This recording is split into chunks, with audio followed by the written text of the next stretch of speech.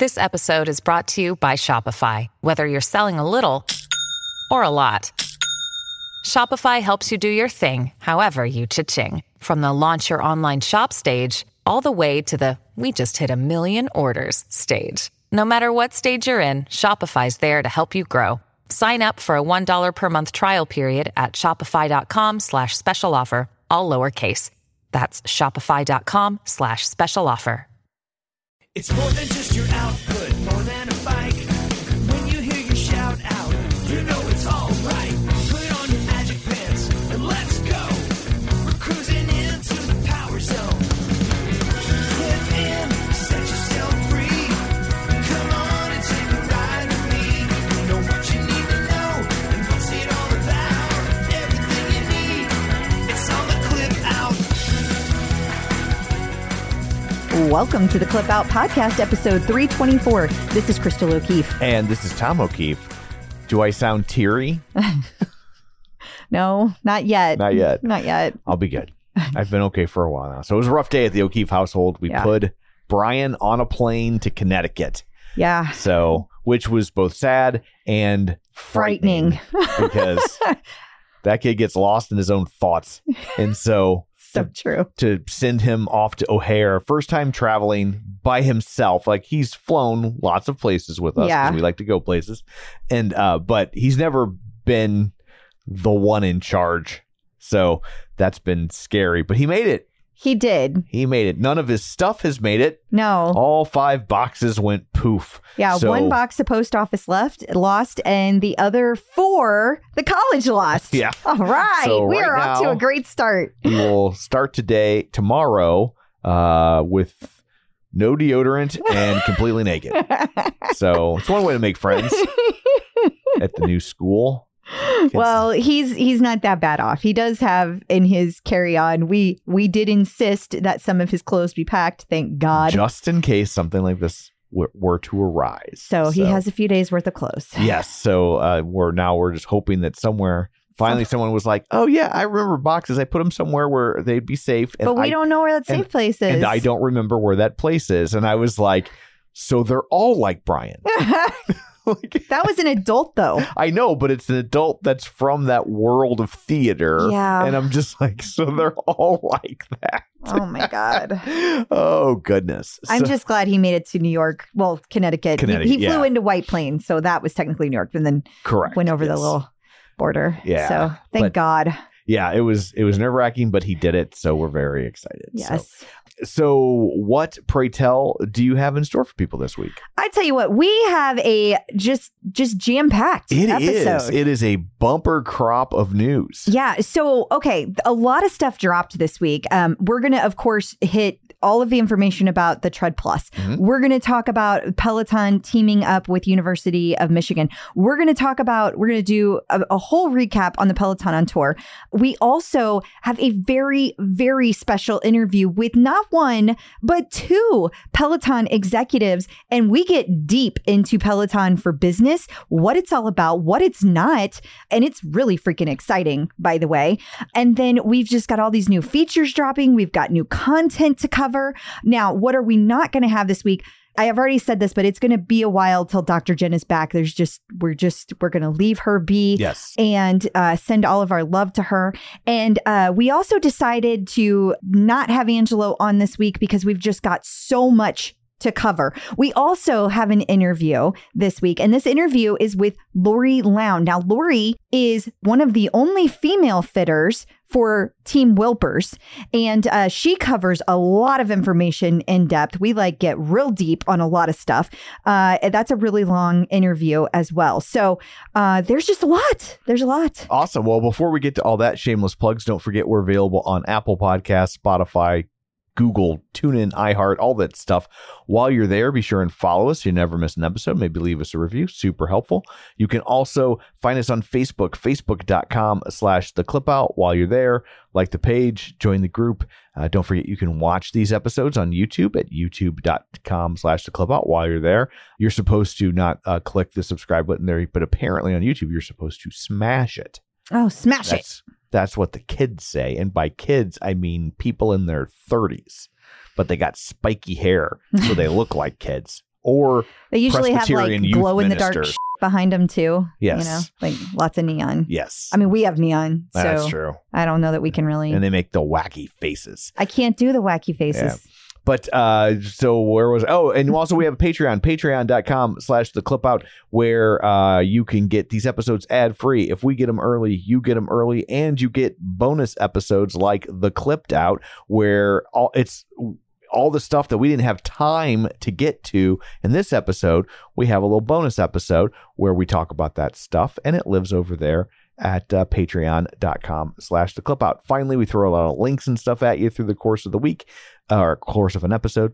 And so you can sign up for our newsletter at theclipout.com, newly redesigned, and it will come to your inbox on Sunday mornings, and you'll have all the links. And it's also a good reminder that, hey, we put an episode out. So anyway, there's all that. Let's dig in, shall we? We shall.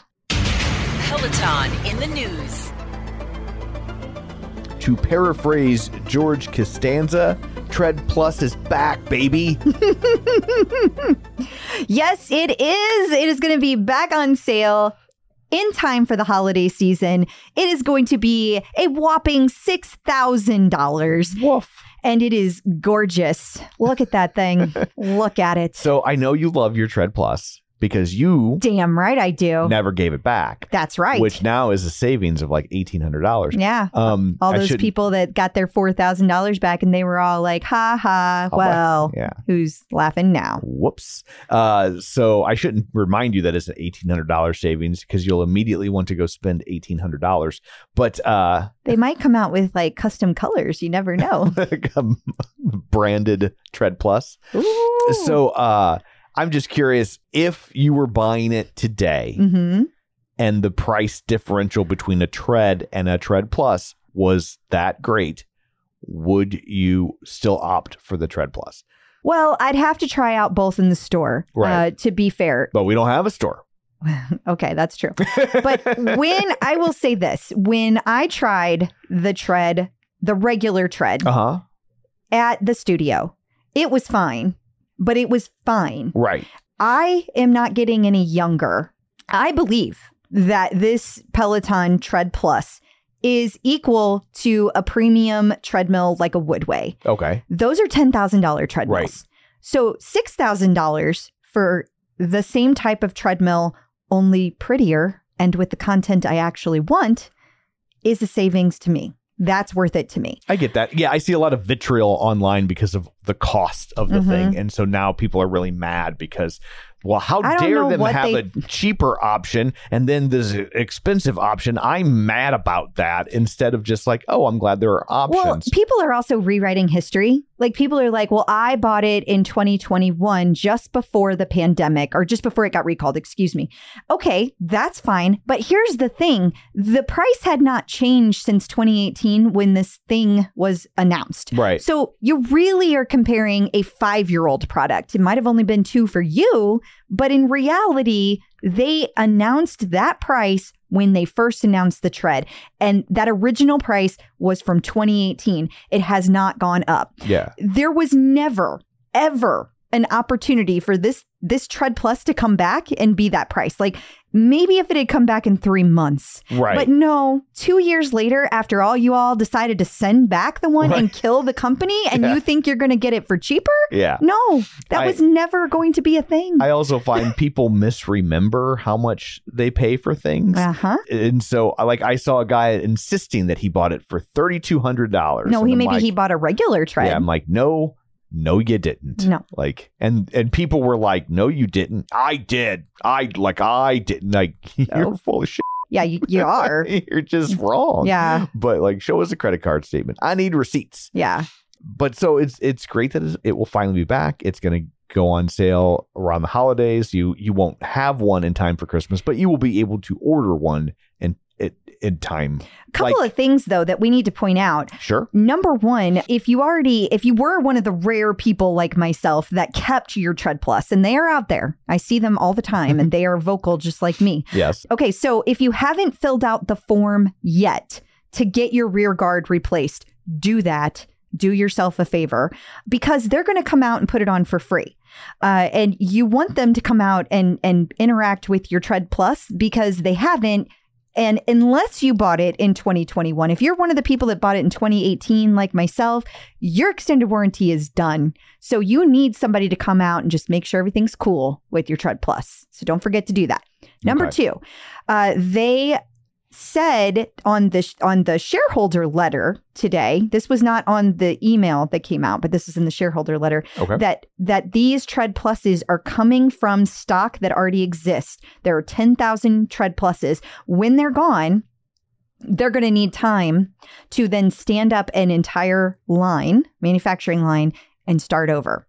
So I think that what they have done is they have been, as these have been coming back, they've been refurbishing them and retrofitting them with the rear guard. And that's where the stock is coming from. But if that was true, plain devil's advocate, if that was true, wouldn't they have to identify it as a refurbished product? They couldn't take it and sell it as new. That's fair. So if it's unsold inventory, they still had to retrofit it. For sure. If it's unsold inventory, they can still call it new. But if someone said, I don't want the Tread Plus, come take it back. No, that's fair. They shouldn't be able to call that new. So I don't think they're getting refurbished stock. I think that is a good point, Tom. I was just seeing it as like they never got it or they didn't use it or whatever. Although we had heard a rumor that they had just thrown away a bunch. And I've heard it more than once. Yes. And people have seen this. I've seen picture photographs of this like in a dumpster. So now those could have been, maybe they couldn't resell the refurbished ones to your point, and therefore those had to be trashed. But the ones that had never been sold, that's a different story. Yeah, maybe we don't really know the details of the recall agreement that was negotiated. Maybe part of it was if it's recalled, you got to trash it. I don't know. Who knows? And I will also say, just because that's stock that has existed, like there are people that are kind of like, oh, it's been sitting there for 5 years and it's, a piece of shit. I feel like we don't know that. Like, I feel like there's a lot of things we don't know there. Like maybe, just maybe, they didn't finish putting them together until recently. Like you don't know the situation. They had unassembled ones that they left kind of in unassembled, and then now that it's closer, they will finally start putting them together. Because I get why someone would have side eye, like, well, how long has it been sitting there untouched? That's not good for a piece of mechanical equipment. It's so not. It's a fair question. I think it is a fair question. It's the people that assume that like there's just assumptions made that as kind if Peloton hadn't thought about the fact that these have been sitting there for a little bit. Yeah, right, for exactly. Sure. Yeah, exactly. So anyway, if you're looking for something big and exciting to get a loved one at the holidays, here you go. Yeah. Glad I got mine. Mine's a discount. Can't wait to spend that other $1,800. Hey, now. That's enough of that. It's probably enough to get a special edition Peloton Pretty Colors. And where would we put it? I don't know. So it was revealed this week, teased, and then revealed that there is some branding coming up with the University of Michigan, and then and then other colleges to follow. Yeah. They talked about this today on the earnings call as well, that like, hey, we're leaning into this. Like you're going to see more of this. Barry even touched on the fact that like there's a lot of people that want to do this. He used the words that there are a lot of people who regard Peloton highly and see Peloton as a valued partnership. But it is super exciting that we are going to start seeing these custom colors. And I think that it is so smart. Number one, smart to release this on earnings call day. Yeah. Two, very smart to have the University of Michigan, this whole partnership, right? And going down this road with other colleges when they're bringing in all these young kids. Now, I will say this article that we're looking at right now, this was written by Helper B. Nikki. Now, Nikki is the person that we go to for all the sports ball information because we know nothing. Because we got nothing. But Nikki did share some things with me. She gave me some lingo. She said that Peloton has entered the NIL game. And I said, so what does that mean? I thought it was like nil, like zero, it's entered the zero game. Sure. She says no, it's names in league or something like that. See, I still don't have it right. But the point is that there was a law passed last year. I don't know, Supreme Court ruled on it, something like that, that now players can get deals with companies like Peloton. They could ink a deal. They could then wear Peloton branded gear. Peloton could have special situations with them, like where they come into the studio or commercials, that kind of thing. And that athlete could now be able to they would be able to have compensation for that. Like athletes, they can't make money. They can't be paid to play, but they can make money off sponsorship deals. Yes. Gotcha. So that was my understanding. Yeah. This whole document that you're looking at here, Yes. this article, it spells out a lot of this stuff. So it's kind of a way to get the stars of tomorrow wearing Peloton logos. Yeah. And also there's going to be graphics and custom colors and things. They're going to start like this fall. Like it could be very, very soon, like a couple of weeks. So that is really exciting. It'll be interesting to see if this will get anyone, a sizable number of people that maybe have had a bike for a while. Like sometimes people with disposable income, they just want to buy something new. Like if you went to University of Michigan and you're a big supporter and you've had your Bike Plus for 4 years now, you're like, oh, you know what? I'll get rid of that and get the new one that's got my alma mater branded on it. There's not a doubt in my mind that will happen. Yeah. I'm not saying every single person. Don't get me wrong. For sure. You nailed it. If they have disposable income, if they feel strongly about whoever Peloton is pushing, or the color scheme, by the way, they're going to be all over it. Plus, a lot of people with really high end gyms, they brand them that way, right? If you're a Mets fan, you've got Mets stuff all over your workout room. So like I could see if they start inking deals with like MLB and I'm just spitballing. I got nothing to make me think that they've done that. But yeah, I could certainly see them doing that at Green Bay Packers or what have you. Well, they're also going to be having the bikes for like University of Michigan. They're going to have these bikes out in the sidelines at the games. They're also going to be giving all of these kids access. The students there, they're going to give them the Peloton app. I think it's the Peloton Plus app. Like the kids on the team? I don't know. It says in the article. Oh, sorry. And then it also, they're going to not only, I think it's any kid who goes to that school was my impression. I do not know that for sure. Yeah. And then there's also going to be discounts, I think, on the hardware itself. So I feel like they're leaning into what I call the Gillette model of marketing. That is exactly what they're doing. Yeah, because I mean, I've told this story before, but I remember when I went to college, Gillette dropped off a bunch of razors at the fraternity house with our letters on them. And so, but then you had to buy the refills, right? Mm-hmm. And I am now 52. I'll be 53 next month for those of you keeping score at home. And I still use Gillette razors to this day. Well, again, Barry said on the call today that the strategy that the rebranding was like one of their strategic initiatives was to get in front of Generation Z, get in front of these kids, if you will. And that is working. That is happening.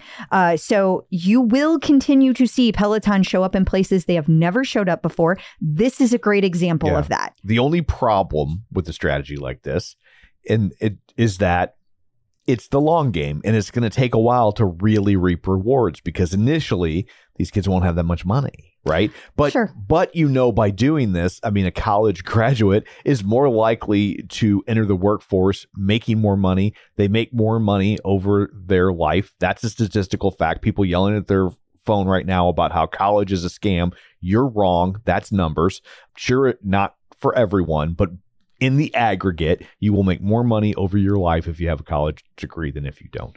And so that you're bringing in people that statistically speaking are more likely to have money for something like this as they age. But don't forget, Peloton's whole big strategy is less about hardware and a lot more about subscriptions. Sure. And you're going to get people to subscribe when you're giving them discounts and you're giving them the ability. Like, that's smart because now when you're out of school, you're going to be a lot more likely, as you said, to use Gillette.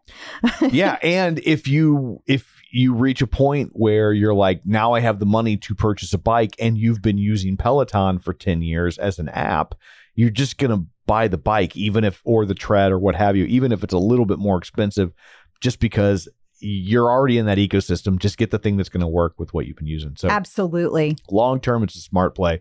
But in the short term, it might take a little while before they see benefits. But I will also say they want to young up the image. This is another way to do that. It is. It's smart. Peloton on tour hit Atlanta. It sure did. I have to say, first of all, thank you to our eyes and ears at the Atlanta event. So we had Chris Perrone and Perrone. I always say that wrong. I think it's Perrone. And then we had Tyler. His name Funderburk, I believe. Okay. And then we also had Jen Kern. So we had 3 people that are either writers or TCO tipsters or just wonderful listeners, part of this group. And we had so many details, so many pictures, so much fun came from this.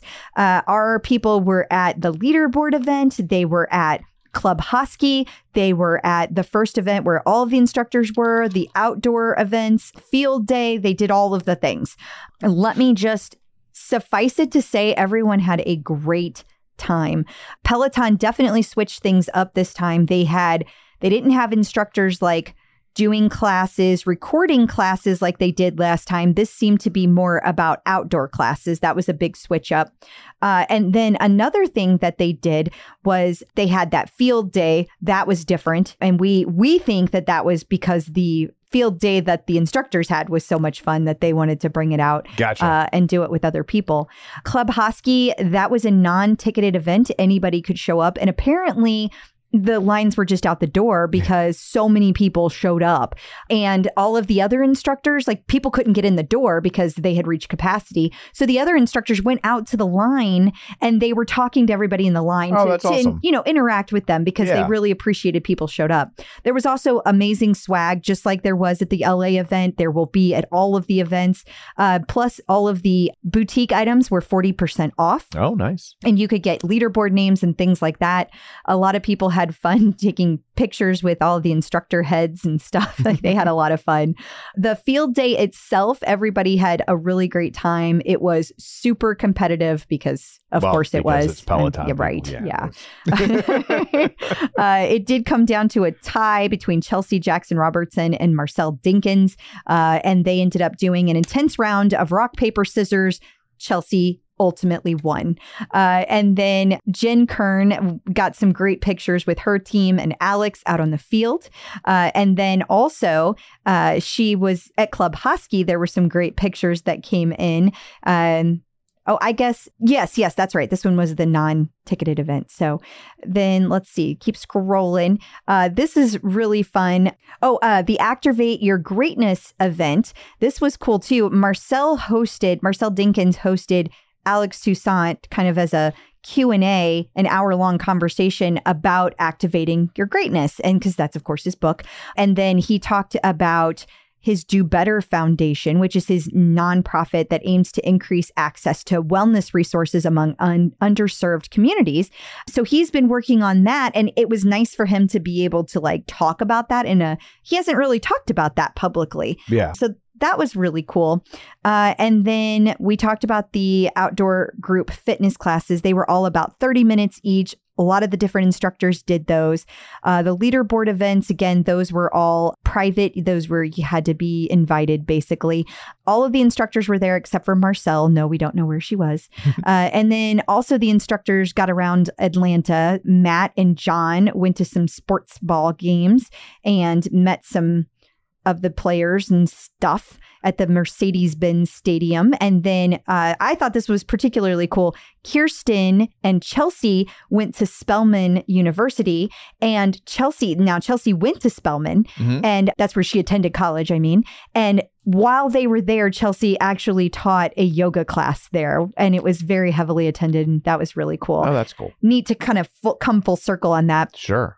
Also, during the field day event, Reasons to Whine, aka Jen Kern, she played some fun games with Matt. We had some really great exclusive videos where she asked Matt which instructor he would like to be on a stranded on a desert island with. And also, she played 2 truths and a lie with him. And I'm not going to ruin those, but those are over on YouTube. You can also see them in the middle of our article. They're embedded in there, so you'll be able to see those as well. So basically, everyone had a great time. The next event is coming up, I think, was it October? So that's going to be October in Skokie, aka Chicago. There's going to be a lot going on that weekend because that's the weekend of the Chicago Marathon. I have no doubt Peloton is going to tie in with that. And we know that several of the instructors are going to be running the Chicago Marathon. We also know several of those instructors are they're working with the Reeve Foundation. I think we can expect to see tie-ins with all of those things, but we will find out all the details about 30 days in advance. So you can look for that Labor Day weekend-ish to find out what all those events are and for those to go on sale. They're supposed to go on sale 31 days in advance. And I also think that they skipped September, 1, because of Labor Day, but 2, you kind of have to wonder, maybe there's a instructor only event where they're going to get together. You know, they do that. Yeah. They do those events. So I think that could be while all the studios are closed and they're not at these events. Like, I'm just doing the math and I'm like, well, everybody's free. Let's have them all get together and do a little instructor summit. So that's my prediction. Awesome. People who are enjoying watching the various streaming platforms on their equipment should be very excited because now Max, formerly HBO Max, is in a beta test. Yeah, it's supposed to start on some people's beta testing. Started today. So if you haven't seen that yet, don't worry. Still in beta. You're going to get it eventually. I also wanted to point out that today during the earnings call, Barry mentioned that the Bike Plus is going to be going commercial. And he mentioned that the Row is going to be going commercial as well. Don't know when that's going to be launching, but he made it sound like it was imminent. It was going to be happening soon. So meaning that you might start seeing Rows and Bike Plus at gyms and hotels. That is exactly what it means. Yes. Very awesome. Exciting. Peloton Row, speaking of, has updated their pace targets. Now, they only had 6 zones before, or 6 levels, if you will. Okay. And now they have 10.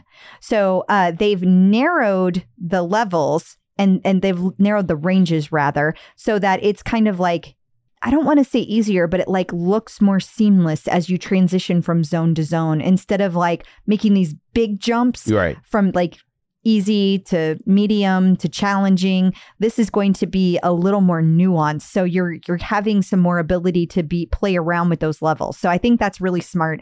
I think I'm really glad that they are doing that. Also, they said that levels have been migrated to the closest level in the new set. So nothing is needed on your part. You just show up and it's already done for you. So we had a software update glitch this week. Yeah. So this is interesting because it is impacting the Bike Plus, the Tro. The Tro is when you put your rower on a tread. Oh, okay. Which the rear guard now makes safe. In my defense, I went to sleep at 11 and I got up at 4. Yes. So I am very tired, but it was supposed to be tread in a row. So what's happened is Peloton put out a software update and some people, not everybody, some people are not able to have that update load. Now, I'm a little worried about this. I'm not going to lie. The last time this happened to people, this was a month after when I first joined Peloton, a month after I joined, my bike was basically not useless, but they immediately 1 month later upgraded the tablet. Okay, so then over the next year and a half, maybe 2 years, then they kept pushing out all these updates. There were a lot of feature updates. I remember so clearly that nobody believed me that these issues were really occurring until we got the Tread Plus. And when we got the Tread Plus, I showed them on a film that I could update everything with my Tread Plus just fine, but my bike tablet would no longer update. Yeah, they kept blaming it on our Wi-Fi.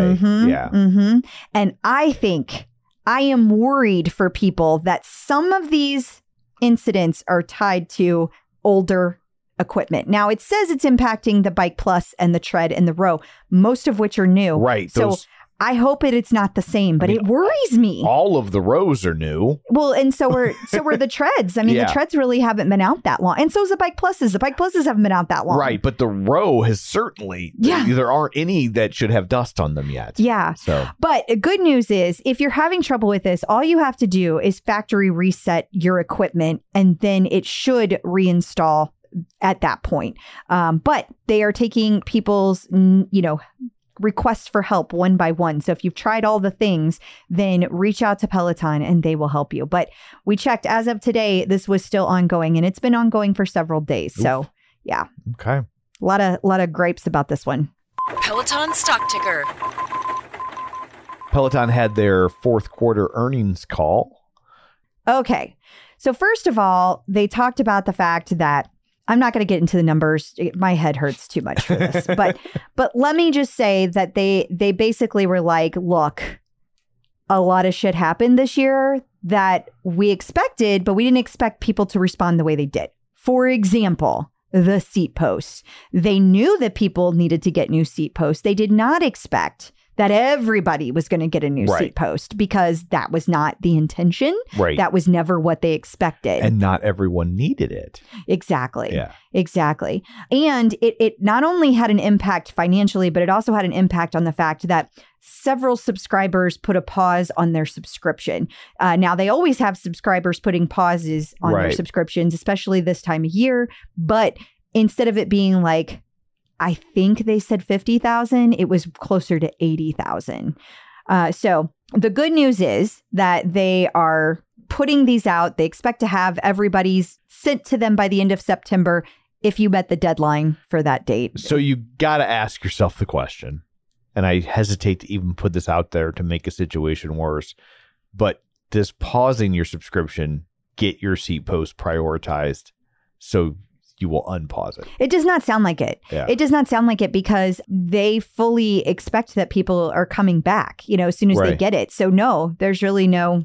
And they even said on the call that people, most people, even though they put out a thing saying stop using your bike, most people kept using their bike. Right. And so they didn't feel that was the issue. But, the expenses are going to be heavier than what they originally expected, because there were 750,000 requests for replacement seat posts. Right. Yeah. Yeah. That's a lot. Yeah. So, we kind of went back to the beginning also. If you go all the way back to Barry's original thing, he was like, we're going to focus on getting positive free cash flow. We're going to get rid of all of these lawsuits, and we're going to get a whole bunch of subscribers. Basically, we're going to just focus on getting back to break even. And Barry does not think that we are going to stay. Now, they did hit positive free cash flow in the most recent quarter, but he does not think we're going to stay there. So that's because we're getting ready to go into a lot of other things that are coming up. Like they talked about, I'm trying to think, there was something that was like $10 million that they were like, they changed the way that, for example, the way that they like break down how software and expenses related to, what is it when you experiment with things, development, R&D, research and development. Research, yeah. Mm-hmm. They changed the way they did that. It had a $10 million impact this quarter, but It won't all the other quarters, right? Now, on the good news, they also said that cost of goods sold has actually decreased quite a bit, because number one, the freight costs have gotten so much better, right? And their storage costs have come down dramatically because they don't have as much in storage. So that is good. Also, about to get all them Tread Pluses out of storage. Yeah, they are. That is so true. I do want to say one note that I felt like really kind of just got glossed over, no follow-ups whatsoever, is, Barry made it pretty clear that the expectation is there will be additional store closings. So he didn't talk about how many. He didn't talk about what that looks like. He just said that will be ongoing to continue to work on lowering that footprint. So I think that is going to continue. That was sad to know that. But there have been, like I said, a lot of things that have happened. They have that whole new app strategy. I thought it was interesting that 900,000 people have downloaded the app since they've been pushing that. 600,000 had never used Peloton before. Oh, wow. Mm-hmm. That's a big change. It is a big change. We also already talked about Peloton for Business, but we know that that's going to be a thing. However, this 600,000 people and 900,000 app downloads, that most of those people that's like shifting towards Generation Z. Also, there's a lot more diversity in this demographic that they're seeing. New users are more likely to be male. They are seeing this shift in downwards towards Gen Z. They're seeing more Black and Hispanic consumers. So that is good. Of course, we also saw that they are going to be doing those limited edition bike colors. He confirmed that today. No dates were made available. But as we said, that's going to be a thing. He talked about how all of these partnerships are key. He also talked about that in the letter, the shareholders letter, there are this kind of veiled reference to several initiatives coming that if they land them, keep in mind that the current earnings have none of the upside built into them because they haven't landed them yet. So things could be even better than they expected. So that's all very exciting. And of course, the Tread Plus being back is super exciting as well. So Wall Street, of course, freaked the F out like they always do. Yeah. The world is ending, the sky is falling. All of the crabby pants came out today like they always do. They always do. Yeah. It's like, oh my God, Peloton's so bad. There's just so many. When I hear this stuff, like I don't hear as many women. I just hear all these men like just puffing up their chest and they're like, I know so much. You don't know anything. But yeah, you guys are also wrong about a lot of things. So I'm not sure that that's true. Yeah.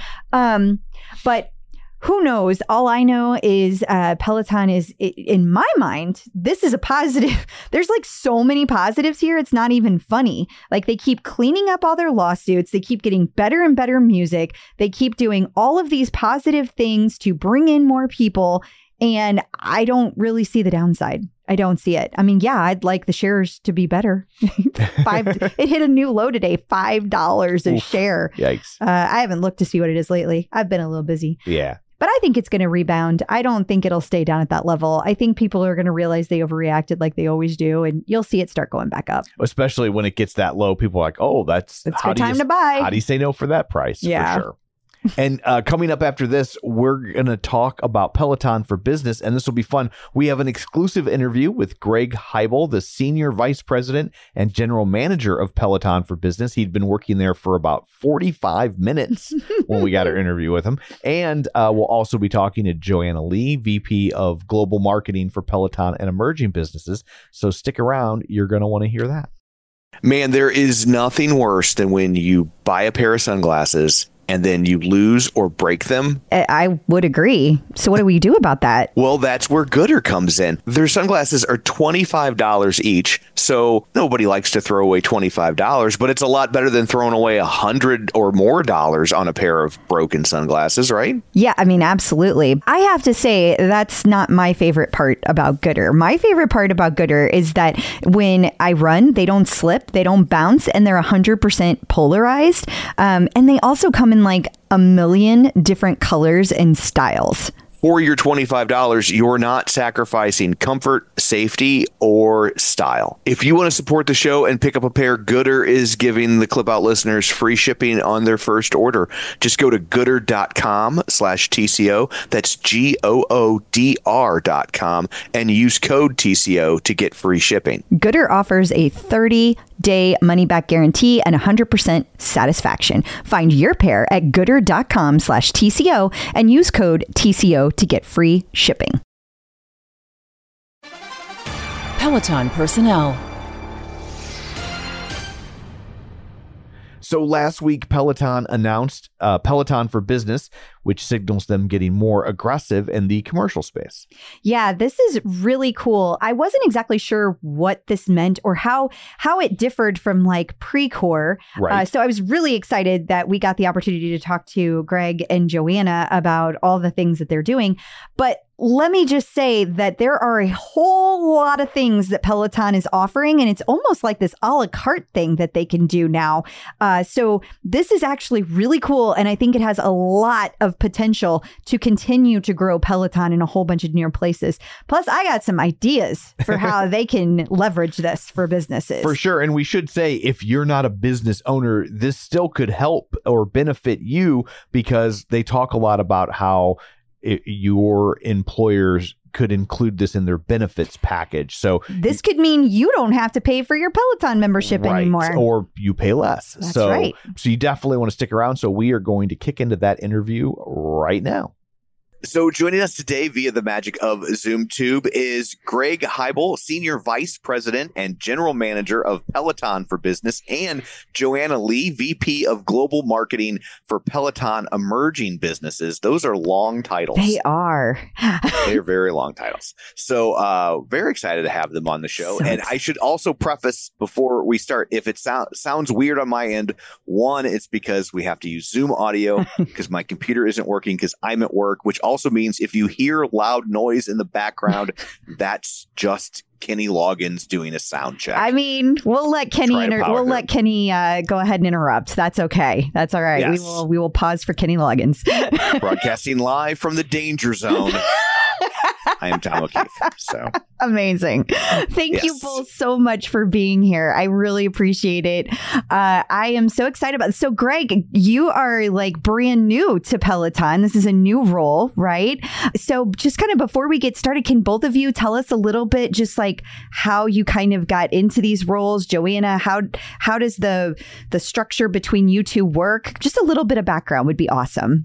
Sure. Well, I feel like I should defer to Joanna on that because she actually knows a few things about it. I'm lucky to be starting at Peloton today, a few days before we launch this incredible extension of our business, which is a member of Peloton. I'm super excited about and super excited to be part of. But if you want the inside scoop, I think Joanna's the best one to kind of give you that. Greg's like, I don't even know where the break room is yet. What do you want me to do? Like, I know where the studio is. Pointed them to the snack. No, so thrilled to have Greg on board. It's a role we've needed for a while, and we'll tell you more about it as we go. But I've been with Peloton for almost 3 years. Joined on the consumer brand side in the thick of the pandemic. So when things were wild and crazy at Peloton and people couldn't get their bikes fast enough. And then took upon this role on the B2B side, or the emerging business. I'm using air quotes for those listening. Emerging business side, as we've emerged from the pandemic, and folks want, our members want access to their Peloton outside the home. So primarily what we do on the B2B side of our business is bring Peloton to commercial channels like hotels, big apartment buildings, campus gyms, YMCAs. And then another part of today's announcement, which we'll get into, is Peloton as a benefit that employers can give to their employees. Which is all super, super exciting. Now, for anybody listening who doesn't know what like B2B means, can you just, I know it's probably obvious from what you just said, but just a little tiny synopsis. Not at all. There's a lot of jargon in the B2B world. You get B2B, B2C, B2B2C, like they're all humans. So we should probably, maybe Peloton can pioneer a new model, but B2B stands for business to business. Okay. So for most of Peloton's lifetime, 10 plus years, we've sold directly to the consumer. And in recent years, and what we're talking about and launching today, is selling to the business customer. Which is so exciting. I mean, you're absolutely right. People have been clamoring for years that like, if I want to travel, I want to be able to get to my Peloton. If I work for a certain company, if I go to a gym, I want to be able to have access to my Peloton. And so what is different about what is launched today, which by the way is called Peloton for Business officially. What is different about that than like Peloton commercial or what you guys do through Precor? How does that work? Yeah, I'd say that the big differences that we're announcing today is really a formal launch of our brand for business. We're calling it Peloton for Business. I'd say we've been incubating the last few years in commercial and what we call corporate wellness, but really leaning on companies to navigate our org chart to find the solutions they need. Instead of Peloton for Business has a fancy new website, it's one phone call and we can help you as a company, whether you want bikes in your gym or if you want benefits for your employees, to really presenting ourselves as Peloton for Business.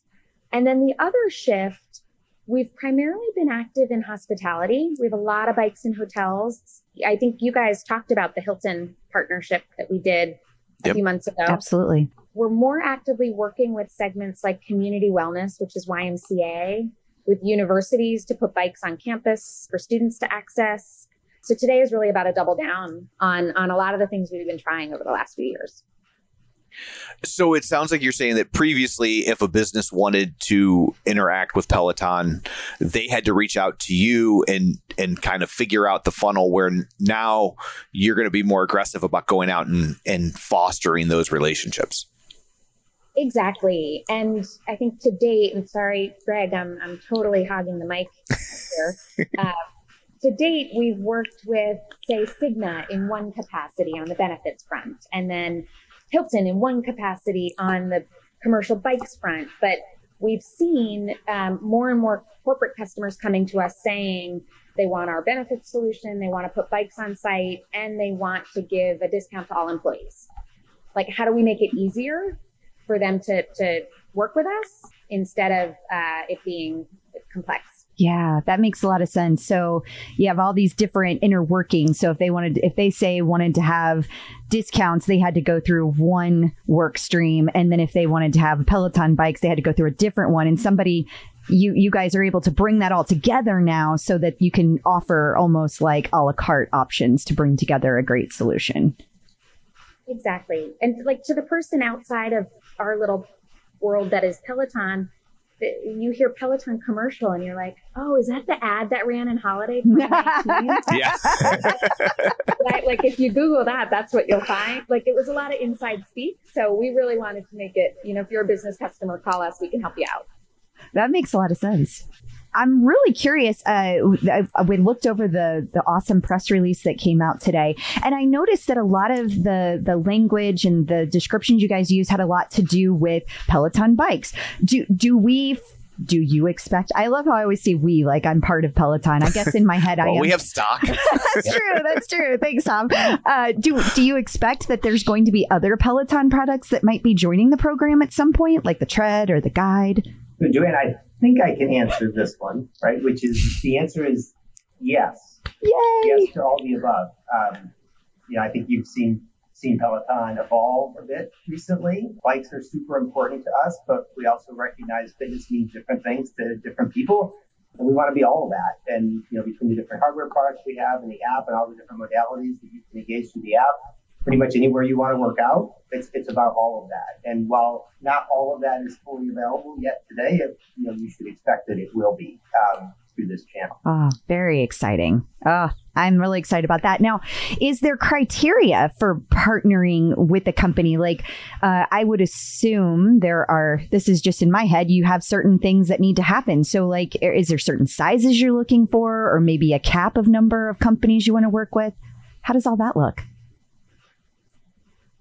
Yeah, on the benefits side, so another part of today's announcement was a launch with a company called Sequoia, who is a professional employer organization, a PEO. A lot of acronyms in the healthcare and benefits world that I'm learning. And to date, we've only offered our benefit solution to really big companies, say with 5,000 or more employees, like Wayfair or Volvo or Cigna. Sequoia allows us to offer Peloton to small and medium-sized businesses. So we get a lot of companies that call us that might have 500 or less or 1,000 employees, and we just haven't had the bandwidth to bring them on. So we're excited to work with Sequoia to be able to do that. So if you're a Peloton member and you want your membership subsidized by your employer, call your HR department. So yeah, I think that'll give many more folks access to Peloton that we haven't been able to work with. Definitely. Yeah, I'll just double down on that. We first of all, I think we want to serve every business that has an interest in offering a benefit to their employees or to their customers or both. And I know we have a very passionate group of Peloton members that are listening or will be listening to this conversation. And our ask of you is be vocal. We can make your work environment a lot more fun and engaging. We can help your employer make your work environment a lot more fun. Whether you're going to a hotel or a hotel, whatever it is, we want to be there and be there for you. So please be vocal, not just with us, but with the businesses that you interact with. So does that mean if someone is already a Peloton member and their company signs on with a program like this, there are still benefits? It's not just at the entry point for new users? Correct. Oh. And what do those look like? How does that function if you already kind of have them in your ecosystem? Yeah. Well, typically in the employer scenario, in most cases, it's some sort of either a subsidy or the employer providing access to a Peloton membership, meaning the app and the content at no charge. So if you're an existing member and you get access to that benefit through your employer, then your employer would be covering either that, whatever portion they decide to cover on your behalf. Doesn't matter whether you're a new Peloton or an existing member. Oh, I got some phone calls to make. I love that. Employees also get discounts on Peloton hardware. And then my favorite part of our benefits program, the company runs challenges for employees. So at a company like Volvo, there might already be 1,200 Volvo employees that are on a leaderboard. They can race together, and the company will organize more formal events for their Peloton member community within the employee base, which is fun. I think I remember that I believe it was Cigna had like special badges and stuff for things that they had done that had come into in front of us. And we were super excited about that. Also, just kind of found it fascinating that it's like there's this whole other world of badges out there for people who try to collect them all that they may not even know exist. So that is fun and exciting to a person who is a collector. I really like that. Yeah, if you're trying to collect all the badges, freshen up your resume, you're going to have to go get a lot of jobs. That's right. No, I think we need like a LinkedIn integration. Yeah, that would be cool. That'd be very cool. And a way to like display your badges in a little display case. I have ideas. What if I did also notice in the press release that you guys talked about a retention rate of 93% year over year when you've used it as a corporate benefit as you've been working through this. Now, is that for individuals that are part of this benefit, or is that like the company is coming back year over year? What is that, or both? Yeah, it's the latter. We launched our corporate benefits business in 2021, and we've seen a 93% retention rate. So companies re-signing with us after the first year. That's awesome. They're sticking with us, which is great. That industry can see a lot of turnover.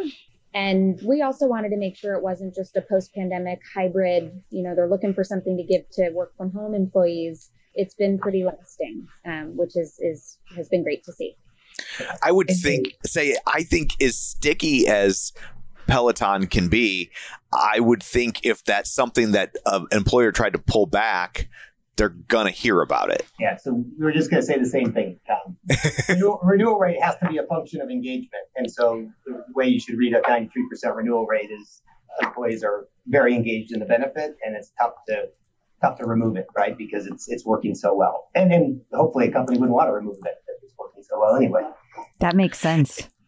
Is there any way to gauge, like, obviously healthier employees would probably be financially less of a burden on the employer? Is there a way to suss out like that there are net savings in doing something like this? We've done informal surveying, or I shouldn't say informal, but more qualitative surveying to date on employee satisfaction, employee perception of mental and physical well-being from using the Peloton benefit, and have seen really positive responses. We do have in progress a few, I wouldn't say clinical because they are not, at the level of physician certified, but we're trying to get more data driven on that tie between holistic well-being and employee performance. We hear about it anecdotally from our benefits leaders, which is awesome. But yeah, the more I think we can prove that as a business case, the better. Absolutely. What's cool about some of these relationships too, they started because that benefits decision maker at the company was a Peloton member and like saw the change in their own day-to-day, their own performance, their own life, and brought it to their leadership and said, like, this may help folks I work with. Yeah. Yeah, I would think this is probably a much easier sell than it would have been 3 or 4 or 5 years ago. You know, For sure. Totally agree with that. it would be fascinating to see all of these different companies you guys are signing up for do like a world championship competition where all the companies like team up against each other. Like Battle of the Network Stars, Wouldn't that but be with cool? corporations. I love it. Isn't there's like a big four of accounting. There's the big banks. Yeah. That'd be fun. That would be a lot of fun, especially if you had a charity, charity side to that. That would be really cool. And on that note, I think you've kind of given a couple of examples, but when you listed today all the different things you're going to be offering, you have unique corporate engagement experiences, bringing that computer together, that type of thing. Do you have any specific examples that you're excited about that are going to be offered to these businesses that people may not be aware of? You know, and you're looking at me, I'm looking at you. No, that's okay. I'm thinking because the other nuance in this space, there are employers that we work with that we can talk about very vocally. And then there are employers that we are under strict NDA. They are great customers of ours, but we maintain confidentiality. So just being thoughtful before I speak. But one of the things I'm most excited about are the pilots we're launching with a few big YMCA locations. We've got one in San Antonio, one in Chicago. And for the first time, we're going to be bringing our bikes and the Peloton app to their space and see how it impacts member experience, customer acquisition for these Ys. If we look across all of our commercial segments, the YMCA was our segment of most use. So those bikes were getting ride after ride after ride. And it wasn't something they had taken it upon themselves to buy bikes and put them in their facility. It wasn't one we were really going after. In the pandemic, the Ys really had to cut back on group fitness investment. So a lot of people working out are self-guided. And we think potentially the Peloton app could be a great solution on that strength floor or on a tread or on a bike. That I think will be fun to see how it works out. Yeah.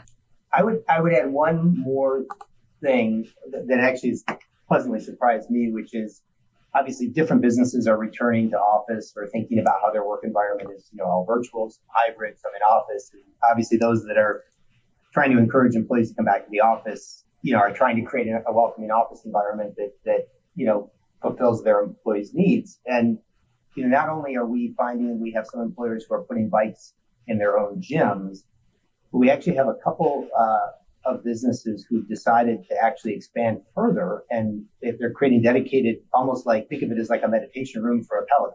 So where they're actually putting Peloton hardware in a dedicated, standalone room for somebody to go and work out individually. Again, in the spirit of creating an office environment that is welcoming folks to come back and giving them a reason to come back. Wow. So we hope to see more of that too. Absolutely. I love that because it can be like, when you're in an office and you go work out, that can be difficult because you might get a little sweaty. So, you might feel like you need to freshen up before you're around your coworkers. Like that's really awesome. They're able to do that. When you say that you're encouraging like the YMCA people to also download the app, will that be just the straight Peloton app that everyone else uses? Or do you envision a scenario where there's some sort of like co-branded like YMCA kind of like white label version of a Peloton app? Right now, it's the app that's available to everyone. I commend our product team who's launched a bunch of new programs and features within the app in the last few months, particularly the Take to Gym workouts that I don't know if you guys have gone in and played around with the like guided strength. Absolutely. Exercises for somebody to take to a functional floor and do, deadlifts, squats, bench press, guided by Peloton. So yeah, right now it's just the regular version of our app. Potentially future state there might be more collaboration, but I think we want to see how current state's working. Yeah, that makes a lot of sense. Well, Greg and Joanna, thank you so much for taking time out of your day to answer some of our questions. This was a fascinating discussion. We normally let people say where to find them. I don't know if you want to be found, especially with some of our listeners. But if nothing else, if you want to share your leaderboard names, this might be a good chance to throw that out there. Yes, you can find me on LinkedIn, Joanna Lee, Lee. You can also find me on the leaderboard at JoJo10011. I will caveat, I am 9 months pregnant, so my recent activity has been reflective of what I am able to do. But yes. Congrats. Yeah. Thank you. And you can find me at LinkedIn, Greg.Hybl, Hybl. And then Peloton, leaderboard name is Piper Oak, Piperoak. And then you can, if your employer or your company that you're a customer of, you want to encourage them to engage with us, corporate wellness at onepeloton.com. Actually, did I get that right, Joanna? I know that will work. Yes. Corporate wellness at onepeloton.com. And there's a way to engage us through that channel. Well, thank you both again. Congrats on the launch of the program. It's super exciting, and we really appreciate you sharing this with us and answering some of our burning questions. Thank you. Thanks for giving us the opportunity. Of course. Yeah, thanks so much for having us. Instructors in the news. Kendall Toole has a meet and greet coming up for those of you who live in the London area. Yeah, she's going to be at the London store. It's going to be on Tuesday, August 29th. Now, tickets are already gone. They were gone in about 30 seconds. So never mind. Yeah. But I mean, you never know. You never know. I know when every time I'm in New York or I hear any stories about New York, people just like constantly hang around the studio. I don't know why you couldn't do the same thing. Try to meet her. That is fair. Yeah. But don't be weird and stalk her. No. You know, that's why they have to have security. Jeffrey McEachern will be teaching some classes in September from PSNY. He sure will, because don't forget, the London studio is closed until September 22nd. So, yeah. And I will also say this leads to my idea that there are going to be all the instructors in one place in September. I'm just saying. Speaking of Jeffrey McEachern, whatever, that guy, and Susie Chan competed in a race I can't remember the name of. It was a half marathon. But the funny part was that they planned nothing. Like they just did this as a last minute half marathon because Jeffrey is training for his marathon that's coming up. I think it's 5 weeks out. Right. And so while they were there, they were just like, oh, let's do this real quick. It was on the Isle of Wight, I believe. I hope I'm saying. Isle of Wight, I think. I thought there was no R in it. Oh, There's an R in it? I don't know. Okay. Yeah, it's right there, right below his name. See, Isle of Wight. Oh, I thought it was right. Okay. Maybe there's two. I don't know. We're from America. But they had a really good time, and they said it was super hilly, but they still had a great time. So I thought that was really cool. I love that our instructors actually like each other. It's so fun. And they're just like, yeah, F it. Let's do a half marathon. Yeah. No big deal. Yeah. Just a couple hours for us. It's probably 15 minutes. These people are so fast. Tobias Hines came in second in the Trans Rockies run. I have to explain. Second overall out of all of the people. Okay. That's amazing. Yeah. Not second in his age group. Right. Second overall. We have the most amazing instructors. It is so cool. They are all so badass. So congratulations to Tobias. That's really, really cool. We talked about this earlier, but Chelsea Jackson Roberts taught yoga at Spelman College, which is her alma mater. Yeah, I thought this was really neat. And she seemed to really enjoy herself. And I just love those full circle moments, you know? Oh, for sure. And that's a prestigious school to have gone to. And then to get to go back and do something like that has to be a blast. Yeah, absolutely. So Selena Samuela this week announced that she is officially training for a marathon. Yeah, you might remember that a while back she had announced before she had even had her baby that she was going to be participating in a half Ironman. This, I believe it was in I don't know, a couple months ago.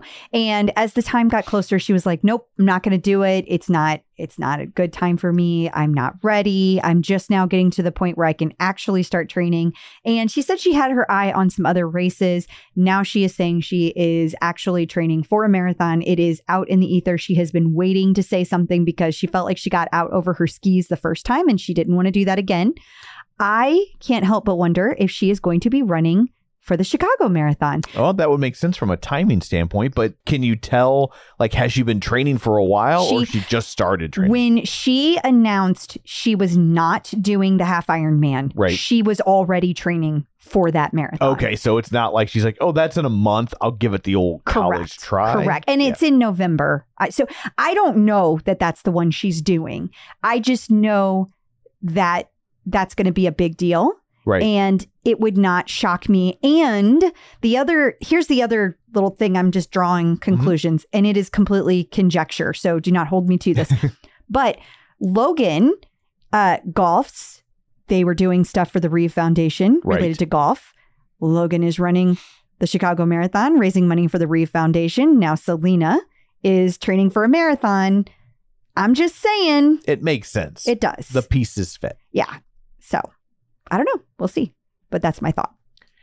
If you would like to meet Ben Aldis, there's a contest going on to support his new book, Raise the Bar, where you can enter to win a stay at the Pig Hotel, which apparently is something you would want to do. It sounds terrible. It sounds awful. But I'm sure since it's a prize, it's awesome. One would think. I think it's like they used to have that commercial for Smucker's jelly a million years ago where they were like, with a name like Smucker's, it's got to be good. And so maybe it's like that with the Pig Hotel. Maybe. But it's like, we called it Pig Hotel. It has to be amazing because we've really lowered the expectations. But you can win a stay at the Pig Hotel, 2 spots in a studio class, and a meet and greet with Ben.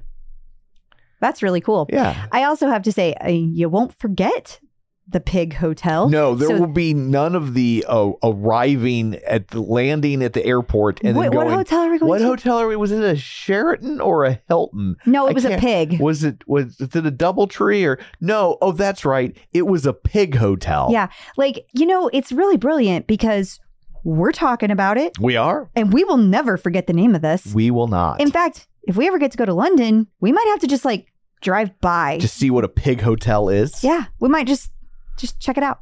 I wonder if, does that mean you can get bacon from room service or you absolutely cannot? I don't know, but I need to know. I need to know. And coming up after this, we're going to talk about a new artist series featuring a big-time producer, and we've got the All for One lineup and Fiesta Latina, so stick around. Peloton artist collaboration. We have a new artist series, or I guess I should say producer series. Yeah, this is the second producer series. Spotlighting Max Martin. So I didn't really know Max Martin's name, but I should have because he has done iconic songs by Taylor Swift, Backstreet Boys, The Weeknd, Britney Spears, and more. Also, he has his songs are featured in And Juliet, the Broadway class, or Broadway series. You know what I mean. Well, also the Broadway class, yeah. but yes, the Broadway show. But yeah, I mean, I guess it stands to reason you wouldn't have heard of him just because it's like Britney Spears, Backstreet Boys, like people don't tend to hang up posters of the producer of those records. No, but damn, I bet Max Martin is one rich man. I bet he is. And it is definitely a special skill set to make songs sound like that. That it is. New content. So the All for One lineup has been announced. Sure has. Before I get into the lineup, I just want to say that you can start booking classes on Tuesday. So for September 7th through 9th, okay, you can go online on 8/29. Did they tell me a time? No. I'm going to assume it's noon Eastern, but do not hold me to that. I'm not responsible for you not getting into AFO, FYI. Yes. Okay, 32 artists. I know some of these people. The ones that I recognize, I'm going to stick to those. The Black Keys, Chris Stapleton, the Eagles, Holzer, however you say it, Katy Perry, LL Cool J, Gorillaz, which needs a Z in there. That's my bad. Yeah. Whoops. Whoopsies. Maren Morris. Which should not have a Z in there. So maybe she stole it from the Gorillaz. She could have. Yeah. 30 Seconds to Mars. Shaka Khan. I know Dave Matthews Band, but they suck. Ellie Goulding. And then Machine Gun Kelly, Salt and Pepper, Skrillex, and ZZ Top. Those are the ones I know. Yeah. The ones I don't know, Armin van Buuren. I believe the 8th president of the United States. Dave. Just Dave. Just Dave. Just Dave. Okay. Yeah. Miguel. Open the pod bay doors, Dave. Miguel. Okay. Raul Alejandro. Rema. Sampha. Betty Who? City Girls. FKJ. Caluchis. The Kid Leroy. LPGOB. Metro Boomin. Pusha T. Yeah, I don't know any of those. Yeah. So I feel a million years old. But in all seriousness, there's a good variety here. For sure. Everyone Absolutely. who has commented on this has complained. Every course. single person. Because I think that there is so much variety with this that you can't please anyone. Right? Right. I personally liked it. I mean, I think it's a good mixture of like well-established artists, classic rock, country. Like there's a good mixture. I don't like. well, also, I think that they wanted to have German artists and they Yeah. wanted to have UK Yeah, that's probably artists. some of the and stuff we don't know. I think Yeah. I know it is because I asked Brian, the 19-year-old that Right. just went to college. I said, "Is this Dave? Is that a typo? Because it's right next to Dave Matthews. So like, did they just accidentally type it twice?" And he was like, "No, that is a rapper from the UK." Oh, Okay. all right. In today's age, what a dumb name to go with. Just because it's like, how do you Google that? You Google Dave. I don't know. Like- Maybe it's brilliant because, again, just like the Pig Hotel, we're talking about it. Fair enough. I don't know. I'm not a marketing person. Up next, the Dave Hotel. And in the bar, you can see live music from Pig, There you go. which actually I think is a band. So It probably yeah. is. I think that was Rob Halford had a band called Pig. Well, either way, you can go in and build your own festival by watching for when the classes are or taking them on demand. You could do it live or on demand. And you can then put together your own festival. So if you like the Black Keys and Chris Stapleton, that would be me. Throw a little Eagles in there, maybe a little Katy Perry. Yeah. That would be my stack. I'll tell you who's not in my stack. Freaking Dave Matthews Band. Get out of here. You can crash into my nuts. There you go. He sucks. It's a good thing music is subjective, right? Correct. So Peloton has a new rep goal challenge. This is a big deal. Okay. This is a big deal because it is the first challenge we have seen with the guide. Oh, okay. So you have a range of reps that you have to hit in the month of September, starting September 1st. And, you know, the same thing as all the other ones. You have to hit a certain number to hit bronze, or a certain number to get silver, etc. Okay, so there's been some confusion. I just want to clear this up. You can see this challenge on the app. You can see this challenge on the web. However, you can only participate in this challenge if you have a guide. Some people pointed out to me that I was not thinking clearly because you're going to have a way to count the reps. Right. That's fair. Yeah. Like that's, yeah. Yeah. So Hopefully the guy's gotten better at counting your reps. I mean, I've never had any problem with Yeah. it. So I don't use it that often. I don't know that I'm a good member of that group. Yeah. I just think it's cool that we're seeing new stuff like this continuously. For sure. They keep bringing out new features. They announced this week that they will have new Fiesta Latina content. Yes. So Camila Ramon and Rad Lopez are both going to be teaching classes on August 19th and August 20th, all celebrating Fiesta Latina. Now, if any of you out there understand why we are doing this in September, or the end of August, rather, August, please let me know. Because when I Googled, because I don't know anything about Fiesta Latina, it all appeared to be in October. So if anybody can explain that to me, I would appreciate it. I don't know if maybe you just use these words or this music. Right. I don't know. Like, and I'm asking seriously. I would love to understand right. Like, it. You're not against it. No, you're just not like, at but all. this isn't when this is taking place. So why are they doing it? According to the Googles. Right. Like, maybe I just don't know the right thing to Google. That could be. I don't know. But I would just like some education on it because I don't know much about it. So anyway, there's going to be great classes and great music. So either way, it's going to be fun. A fiesta, you might say. Speaking of fun music, DJ John Michael is looking to try and get some UK live DJ rides. I think DJ John Michael just wants a free trip to London. Well, he gets to go to London pretty often, actually. I see him in London all the time. But here's the thing. People were asking him in one of those Ask Me Anything sessions. They were like, when are we going to get live DJ classes for the UK members, UK teachers? And he was like, ask for them. Because he pointed out, just like I say all the time, right? That Peloton listens to the members and the data. So if you want to see these classes, please go to the suggestion box that they have or put it over on the OPP. Good luck to you.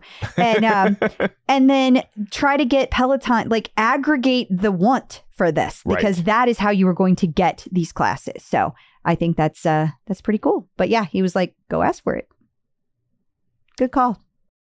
In case you missed it.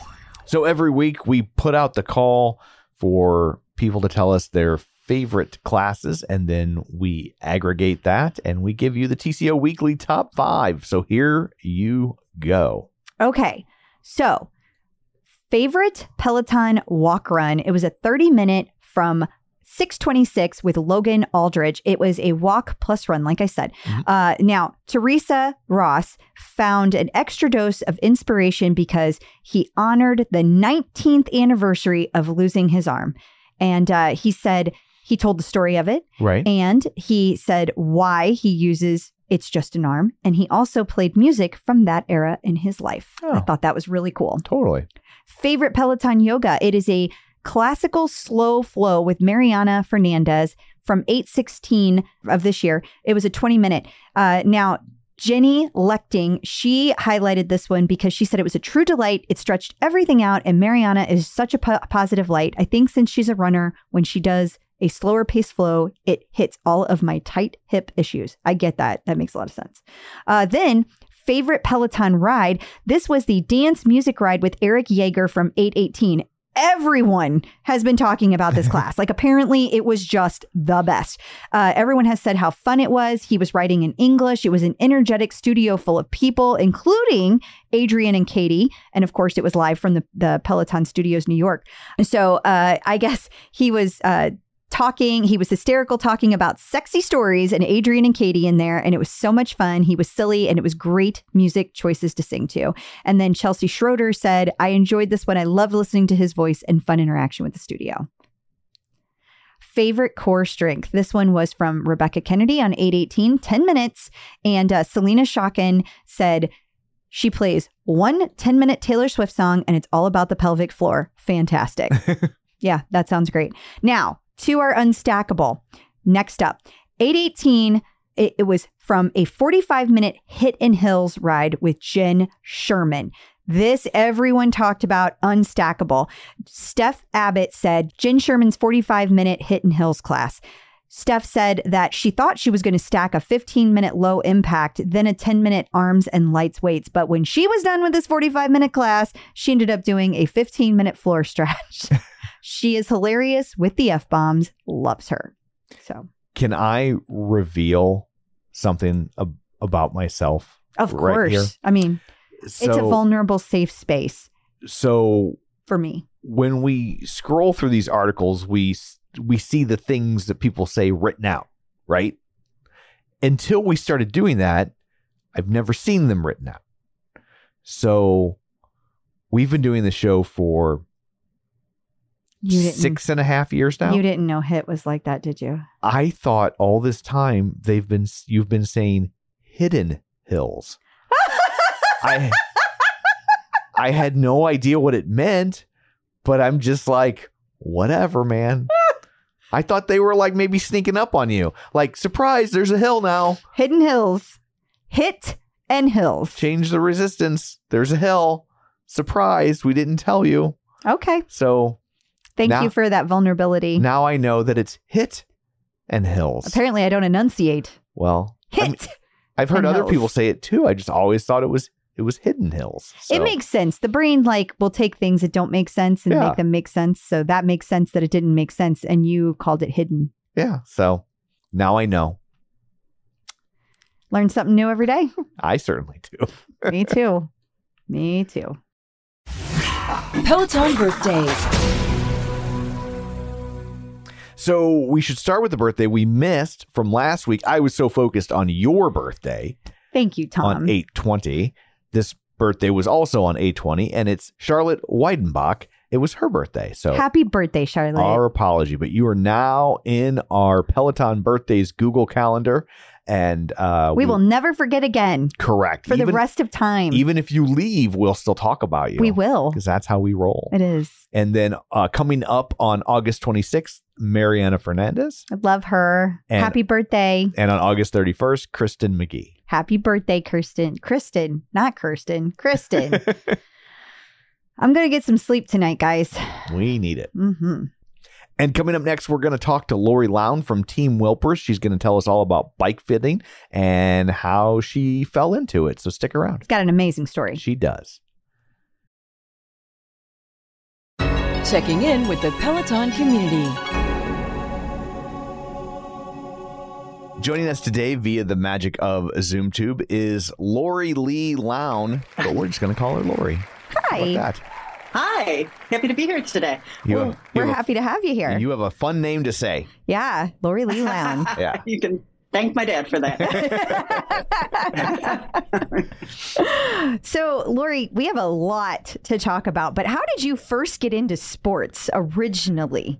I didn't. I was a complete non-athlete. I was not gifted at throwing or catching balls or doing anything else. And I was a tomboy. I rode bikes and ran around, but I was not into sport at all. I was a scholar and a musician. And every time I tried to play a sport, because everyone else played sports, I wasn't played. I was on a softball team and they never let me play. They were the championship team. And I, like I said, can't catch or throw a ball.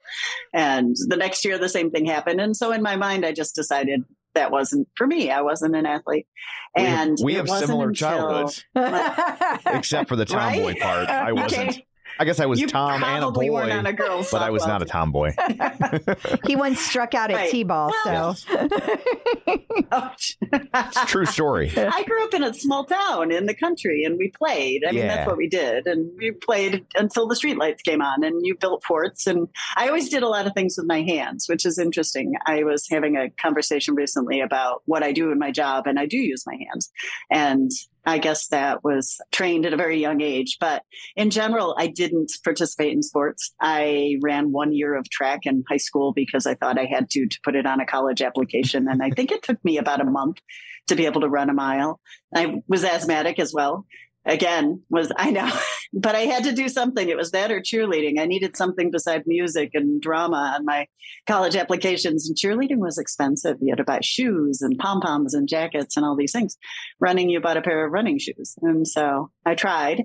I'm pretty tall. I'm about 5'10". And so I ran one season, did sprints. And in the spring, our state champion high jumper, long jumper had retired. She graduated high school and they're like, well, you can be the jumper. And now when I think about that I would throw myself up into the air and over a bar and onto it was terrifying. I can't believe I ever did that. But anyways, that was my athletic career until I guess my late 20s. So I exercised as a way to maintain weight, I guess. That's why we exercised in our 20s, right? You're going on vacation and you want to look whatever way. Yeah. And in my late 20s, I joined a ski club because it was a singles club. And I had no intention really of skiing, but everybody said, oh, if you want to meet men, you're going to join this club called Ski Hawks in Syracuse, New York. Okay. And they had a really cool learn to ski program. It was, I think, like $60 for 10 weeks of lessons and your ski rental and everything. And I did those 10 weeks and that was it. And I was done. But I met a man. So that was you got goal achieved. You got your $60 worth, I think. I got my $60 worth and then some, right? So what I realized was if I wanted to spend time with said man, I had to actually really learn to ski. And so I took race school and started going on long trips and spending more time on the slopes, and found out I was actually pretty good at it. And so that was the first time in my life that I had a sport that I was pretty good at, that I understood, and that just felt natural. And through the ski club, I started skating. Inline skating this was back in I guess it would have been the 80s and the 90s. Inline skating was new, and in the summer, the ski club would skate. And so I was a pretty good skater. I was actually better than said boyfriend. And then also played volleyball, but the volleyball, again, can't throw, can't catch, can't hit. When you was found terrified out of diving into sand. When you found out his skill set, you should have been like, I think maybe you should give me the $60. Yeah. Right? Well, what I know now is when we look at sports, there are two varieties of sport, those that have balls and those that don't, right? So ball sports, balance sports. If you can do one balance sport, I think you can do any other balance sport, right? So if you can ski, you can skate, you can ride a horse, you can dance, you can cycle. And there's a way to tie that all together, right? So I did have a bike. I will say I bought a bike in my early 20s. I was a smoker, and I bought a mountain bike. It was a Specialized Hard Rock, the very first mountain bike made in production. Oh, wow. And at the time we rode them on the road and I was terrified of it. So I didn't really ride. And then I moved to California. And I guess that's where my sport life really began. I brought that bike with me, even though I didn't ride it. And I got here and everybody was, well, they're beautiful and they're healthy and they're fit and they recreate and they're rich. I was like, I'm going to be just like them.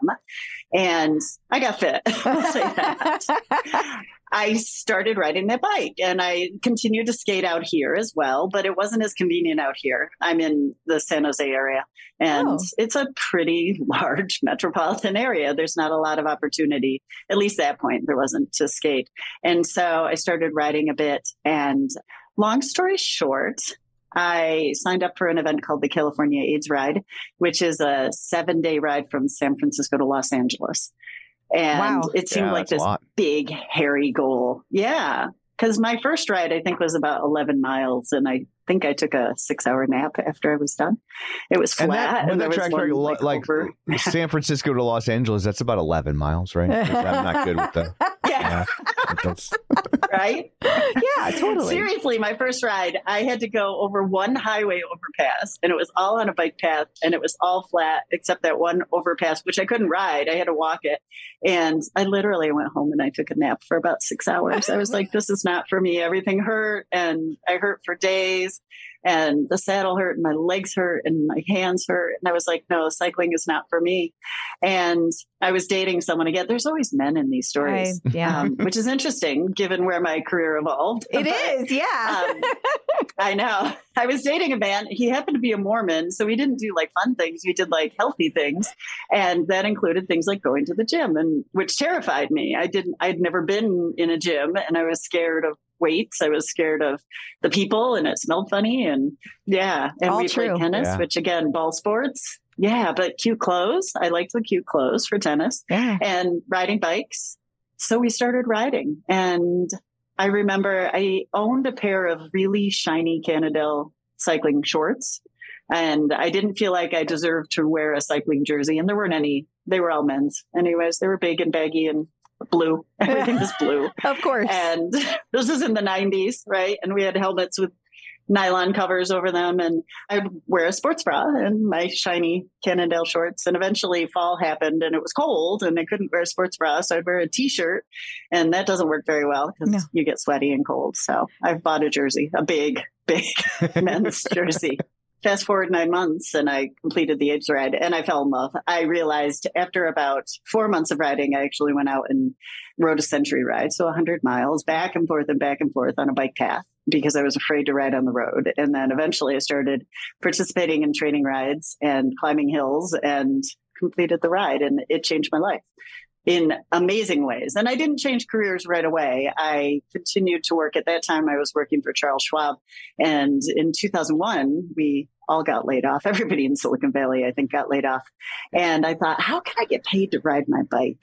This would be a really cool career, because it made everything in my life better. And that's what I think drives me, is the fact that if you can do something and succeed at it, whatever that is, it makes you a better person. You're happier. You're a better spouse, a better employer, a better employee, a better friend. Yeah, so for sure. But that's a hell of a pivot going from the financial sector to something like that. Absolutely. Well, my first career was actually in theater. I managed theaters for 14 years. So and you then were I came already out in the here. mindset of, I'm not going to make a lot of money. So, well, here's the irony. So I have a degree in theater management. I was a musician, but I ended up with a theater management degree, and I managed theaters mostly on the East Coast for 14 years. And then I came out here. And then I left that theater because it wasn't making me happy. And I had just gotten my MBA. And I thought, I'm going to get rich just like everyone out here. And I'm going to go work for a startup, and it's going to be great. And 4 months in, I got laid off. And I'd never been unemployed, working in theater of all things. Yeah. Right? I didn't make a lot of money, but I was never unemployed. So then I was gun shy. And I ended up at Charles Schwab for a couple of years and got laid off again. Oh, my gosh. I at that point, I had been captain of the cycling team at Schwab. And we had a 100-person team that did the AIDS ride and raised $1 million every year. It was just a phenomenal place to work. And I was sure that I would retire there. I was a very loyal person, right? East Coast mentality of employment for life. And I was like, this is my company. They're diverse. They're creative. I was paid very well, which was great for the first time in my life. And so Y2K happened and everybody had overhired, and Y2K was a non-issue and everybody laid off. Yeah. And there I was trying to figure out what to do with my life at 30 something. So, and you decided, and no one was hiring. That was the other. Yeah, especially there. I couldn't get an interview the way the job market is out here. 6 months prior, I was getting calls from headhunters every day saying, hey, we want you to come work here or here or here. And now it was like crickets. You couldn't get an interview. So I hung out and rode bikes for the summer thinking, I've got this nice severance package. I don't need to find a job quite yet. And then I couldn't find a job. And I found this program. I had education through my severance. I found a program at a local community college in personal fitness training, brand new program. And it's half an associate's degree. So it's 30 credits. And it really covered exercise phys, everything. Yeah. And I thought, well, that's cool. Exercise changed my life. Maybe I can change other people's lives. But I didn't think I really wanted to be a trainer. That wasn't the gym scene wasn't my thing. So I did that program, worked in adaptive fitness for a while. So fitness for folks with disabilities. That's awesome. And that's awesome. It was fun. So this was the hard thing about that. I wanted to fix everything. Oh, right. I was a manager. That's what I did. The world can't change what you want to change. Yeah. So when you're working with an audience of folks who are disabled, you probably can't change their disability. You can improve their life. And I think I was young enough that I didn't really understand that. And I found it very frustrating because I couldn't fix it. I could not fix people. So anyways, so I did that for a while. I worked as a trainer. I worked as a spin instructor for many, many years, never thinking you could become famous as a spin instructor. Yeah, that's fair. Yeah, right? I always compare it to chefs, right? Like all of a sudden chefs were celebrities. And I'm just like, where did that come from? How? Right. Why? Yeah. Who cares about a chef? Yeah. You know, no Our offense, world chefs, but I don't care about you. Yeah. How did you decide, well, a cycling coach is like, or did you just happen into it? No, I decided. So about halfway through that program, I had decided that for one thing, I can't count reps. That's probably what it comes down to. I lose count when I'm working out. And the thought of me having to count reps for somebody else in the gym, I was like, no, this is not my thing. There weren't a lot of cycling coaches at the time. There's a national certifying board. They are the sanctioning board for racing in the United States called USA Cycling. And at the time I became a coach in 2001, there were about 290 coaches in the entire country. And of those, 19 were women. That included me. Wow. I was the only one who was not a pro racer. So I was just this girl who rode bikes and was stoked on riding bikes. And I decided to become a coach. And even my own coach at the time, he's like, who's going to ride with you? How are you going to start a racing team? He wasn't my coach for long. But I had decided that I loved cycling. And again, it was the first thing I was good at. And I was pretty darn good at it. And so I decided I would start my own club. I built my own website. I wish I still had the list of URLs I was trying to find. Eventually settled on Velo Girls, which has lasted for 22 years, which is great. The name has a little bit of controversy from time to time. Because the older women 20 years ago were like, oh yeah, you can't use girls because we're feminists. And they would call the secretarial pool girls. And we fought really hard. And, okay. Yeah. Fellow middle-aged women does not have that same ring. And now, obviously, in a world where gender is very fluid, having a group which is obviously gender-based is a little different and challenging. And so we try to be very inclusive, and anyone who wants to be part of our organization can be. But we really focus on what I feel is an underserved audience in the bicycling world, which is women. I would agree. I mean, now women. We live in Missouri, and there's a lot of nice people in the cycling world. But also, if you're outside of the cycling world, it can be very hard to break into. It's very intimidating. And to me, kind of similar to what you were talking about going to a gym. Yeah. And so I personally like the idea of a women's group because I feel like it's less intimidating. I mean, hopefully there's no mansplaining because there's no men telling you what to do. So like, I'm a fan of that. So I built it as a teaching organization. Full disclosure, my MBA is in gender relations. So I spent a lot of time studying the differences between men and women and how we communicate differently and how we approach sport differently and how we approach community differently. And so when I was riding, and I hadn't ridden with women, I only rode with men because I was pretty fast. And so I rode with the men. But I would see these big groups of guys out on the road and one woman trying to hold on, working really hard. And I was like, I know there's women out there. And I'd done an event here in California called the Cinderella Classic, which is the oldest women's event in the country. And there were thousands of women. I'm like, where are they? We've got to find them. They need to be riding together because there is a gender difference in endurance sports. And I wanted to create an organization that was inclusive and educational, and we could challenge each other, but in a way that's different than the way men challenge each other, which is kind of jabbing at each other. I wanted something that was more supportive. You don't have to be nice because I'm douchey. Yes, that's a good one. No, but like even my own coach, I remember taking an FTP test years ago on a comp trainer with my coach, the same one who told me who would ever race for me. And he's like, come on, Lorri, you can do better than that. And I shut right down. I was like, that's how we're different.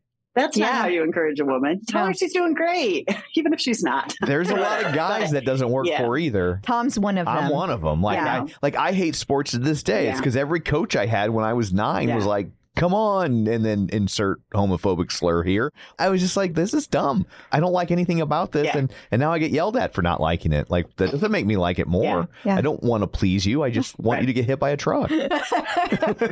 Hey, as a person who's been hit by a car, I take offense. Well, I didn't want you to get hit by a truck. I wasn't behind it. I know. Anyway, so I decided to start this women's organization. And I had no idea, right? I wanted an opportunity to coach. When I went through my coaching education with USA Cycling, it was at a very transitional point. So the structure of clubs and racing teams in the United States was such that you had to go through this process of education before you could race. And that changed. So nowadays you just buy your license and you pin on your number and you go out and race. And bike racing is a dangerous sport. Yeah, it's a mass start sport. And the safety of every person in your field is dependent on the skill set of the least skilled rider. So it's not a sport that you do casually. It's also not a sport you do infrequently. When you race bikes, you race 6 times a month. It's not like, oh, I picked this one triathlon in the spring and this one triathlon in the fall and do that, or running races.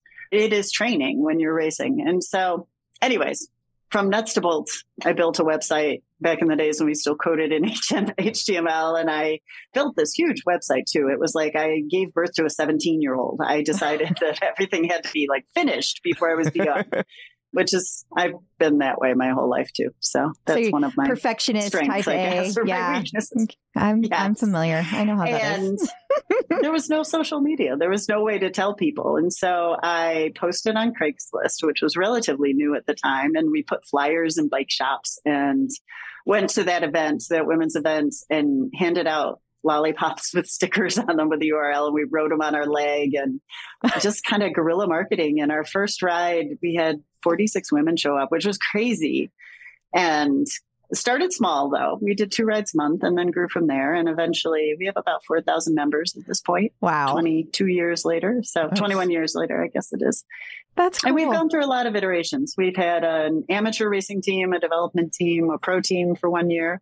But mostly, I would say our bread and butter is getting women on bikes to start and teaching them, right? So we teach skills clinics and bike maintenance and have a number of progressive series that we do each year that will help women prepare for an event like a century or a metric century. So those maintenance things especially are really important because I have a road bike, but I'm terrified to go out right now, especially. I was doing okay before that, but like I never got the hang of like the whole like changing a tire. I never had to do it. So I just kind of hoped that never happens because just somebody's going to come pick me up. It's a big barrier both for women and also for male riders. I can't do it. A lot of people who, yeah.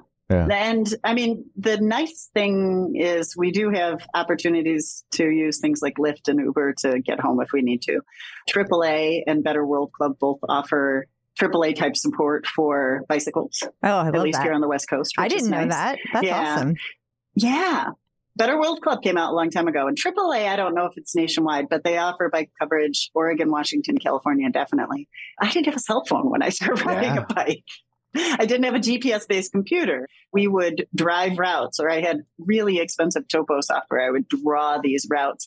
I was afraid of getting lost. That was one of the things I was afraid of when I started riding again. For sure. And afraid of being harmed, being out there on my own. Oftentimes I was talking to someone about bike touring the other day, and they said, "Do you carry a gun?" And I'm like, "No." I don't.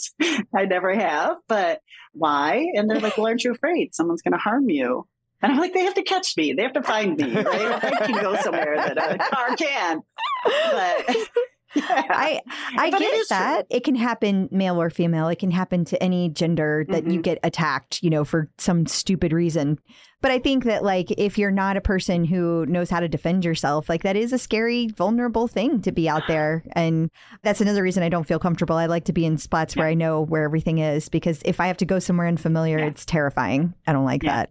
I was just going to ask, I know that you also do bike fittings, and I'm really curious like how that came into all of these things that you're doing. Because it sounds like you already are so busy. At this point, when you're talking about, I'm like, how is there more time? Well, right now I'm very single, so that's part of it. Bike fitting. So when I started coaching back in 2001, coaches kind of did everything. You have this whole, when you use the term coach, what does that mean? Well, I might write training programs. That was part of what I did for a long time. I teach skills clinics. So I teach people basically how not to fall down, how to go down hills fast, and how to corner, and how to race, and all of that. Bellow Girls was a vehicle to create a coaching organization, basically, which eventually I segued into another brand idea as well. So I own 2 businesses. But bike fitting was not really a thing 20 years ago. It was something that racers did. Here in Northern California, in the Bay Area, there were only 3 bike fitters in the entire Bay Area. All 3 of them were men. And I have a lot of orthopedic issues, and I was never super comfortable on a bike. I just endured it because I thought that's what you did. And then once I learned that there was this thing called Bike Fit and they could make you feel better when you're on your bike, I was like, sign me up. I need to learn everything I can. And so I took a week-long class at USA Cycling in Colorado Springs. That was my first bit of education, bike fit and biomechanics and injury prevention. Then I just started fitting. And it's an interesting, unregulated industry in that you can just hang your shingle out and take people's money and fit them. Right? And I'm sure I was a terrible fitter like most people in the beginning. Yeah. I do find that interesting. Bikes were very different then too. Well, yeah, it is. They didn't even have like women's bikes that race back then, did they? Like specific for women? No. Right. It's like totally really women's new. Bikes were introduced around 2005, 2006. They just had baskets. Yeah, my first bike, when I look at the little tassels. She had a little horn. No, but when I look at my first bike and photos of me on that first bike, and I mean, I was stretched out like Superman. It was way too long for me because most women, especially women of European descent, have shorter torsos. But how would we size a bike when you go to a bike store? You just stand over it. And if you have an inch of clearance, that's your size. It was like, okay, where's the science in that? If I was a man, that was great because the bikes were built for men. But as a woman with really long legs, really long femur. I couldn't reach the front of the bike basically. And so I was on a handlebar that was 44 centimeters wide. I mean, it's wider, way wider than me. And now I ride a 36, which is super proportionate to my shoulder width. There were no women's saddles. I remember the very first women's saddle came out. It was called the Terry Butterfly. It had a cutout, which was a really nice thing because it gave you some pressure relief, but it was so wide. And I thought, I will never have sex again. Can I say sex? Yeah, sure. You can say whatever you want. I will never have intercourse again if I ride this saddle because it was incredibly uncomfortable. And I was like, okay, well, it was a good try. It was also $100, which at the time was a huge investment for a saddle. Yeah. Right? What is These a cutout days, you can spend $5. The uninitiated. The cutout is a hole in a saddle. Oh, we're going to get You got visuals for the people. Oh, do I have one here? I may not have one, but I have a saddle with a channel. So I have a Peloton saddle. So this would be considered a channel to take relief, pressure off the soft tissue. Okay. So that's one way to say it. Or your hoo-ha. The vascular system, the nervous system. Your hoo-ha. Your goods. We could be anatomically correct and say your perineum and your labia. And I can say those words. Yeah. I'm an adult. Yes. Yeah.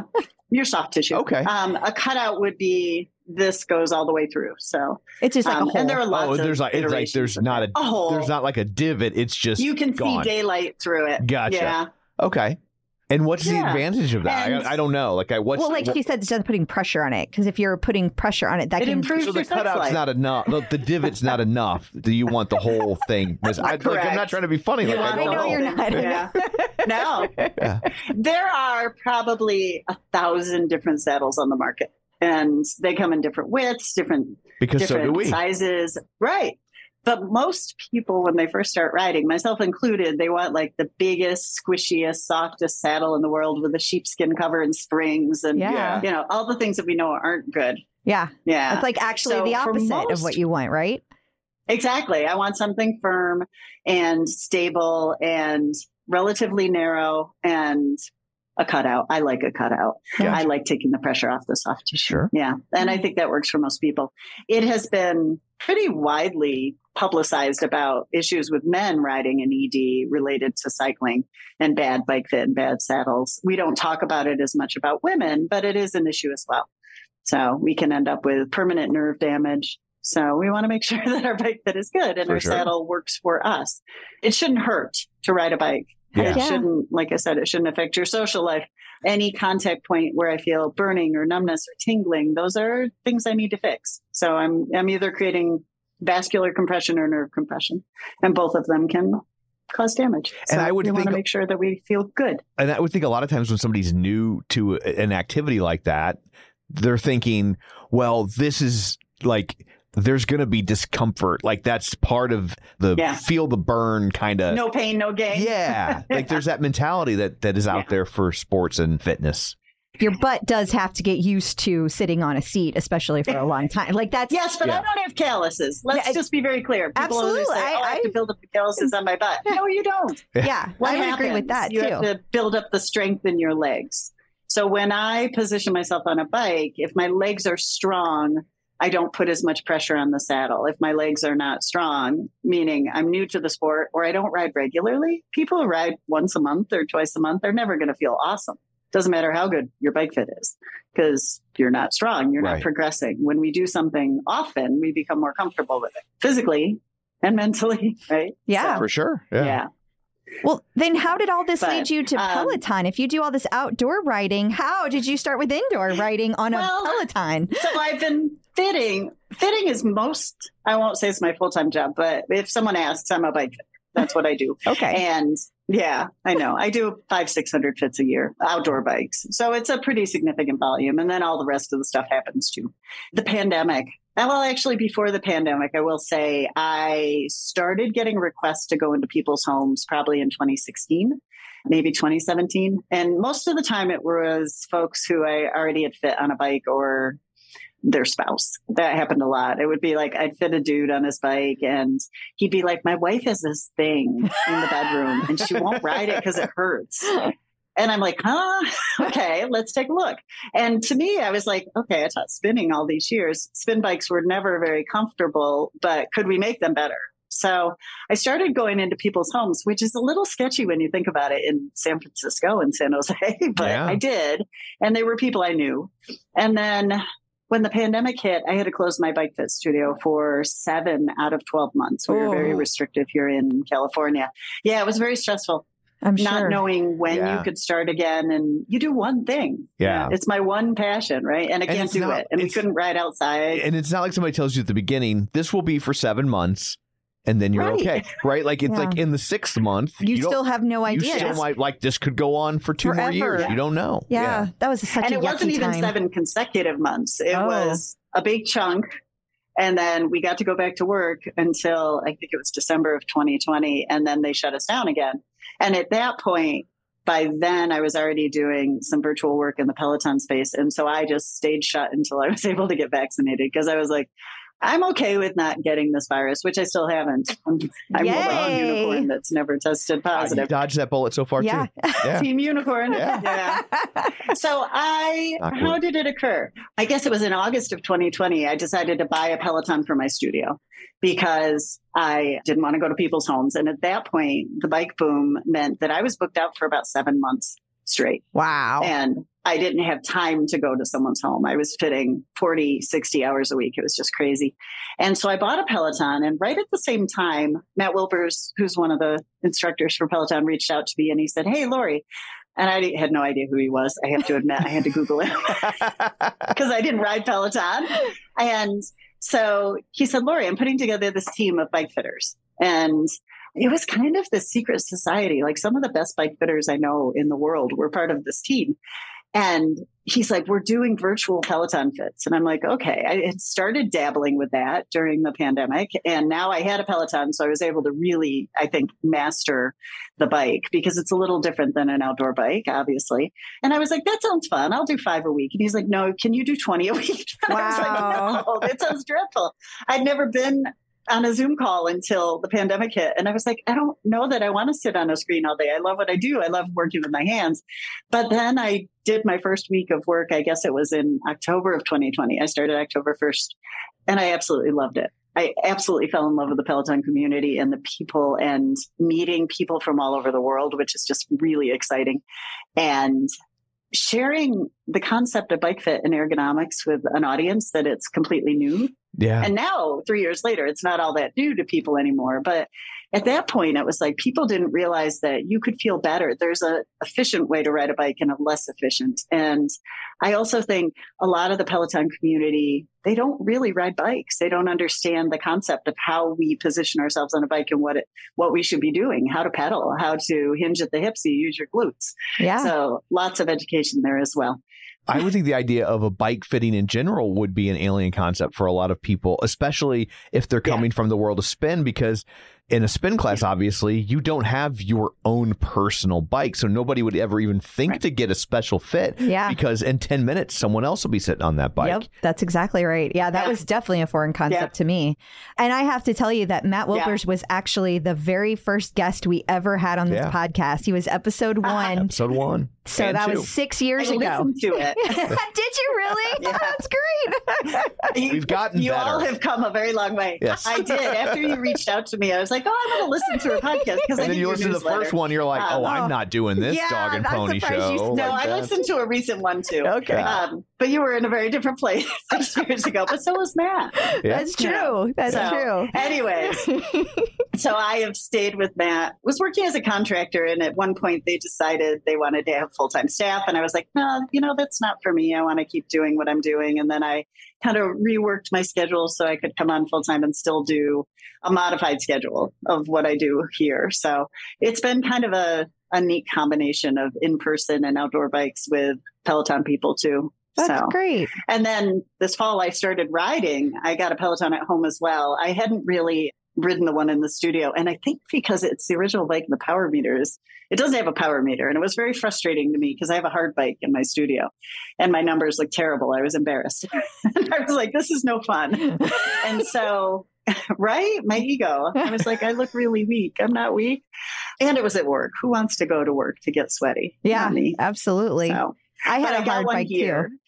I had a couple surgeries last fall, and I typically would ride my bike on a trainer and do virtual reality stuff. Zwift is the virtual reality platform that I used, and decided it would be kind of hard to get on and off the trainer. And so that was my excuse. So I got the Bike Plus here and just embraced the Power Zone program and my team. I'm on the Sober Squad team, and I just love them, and they're awesome, and they high five everybody, and super positive group, and got really, really fit. I started the year at 0 fitness. Basically, my CTL was chronic training load was 0, literally.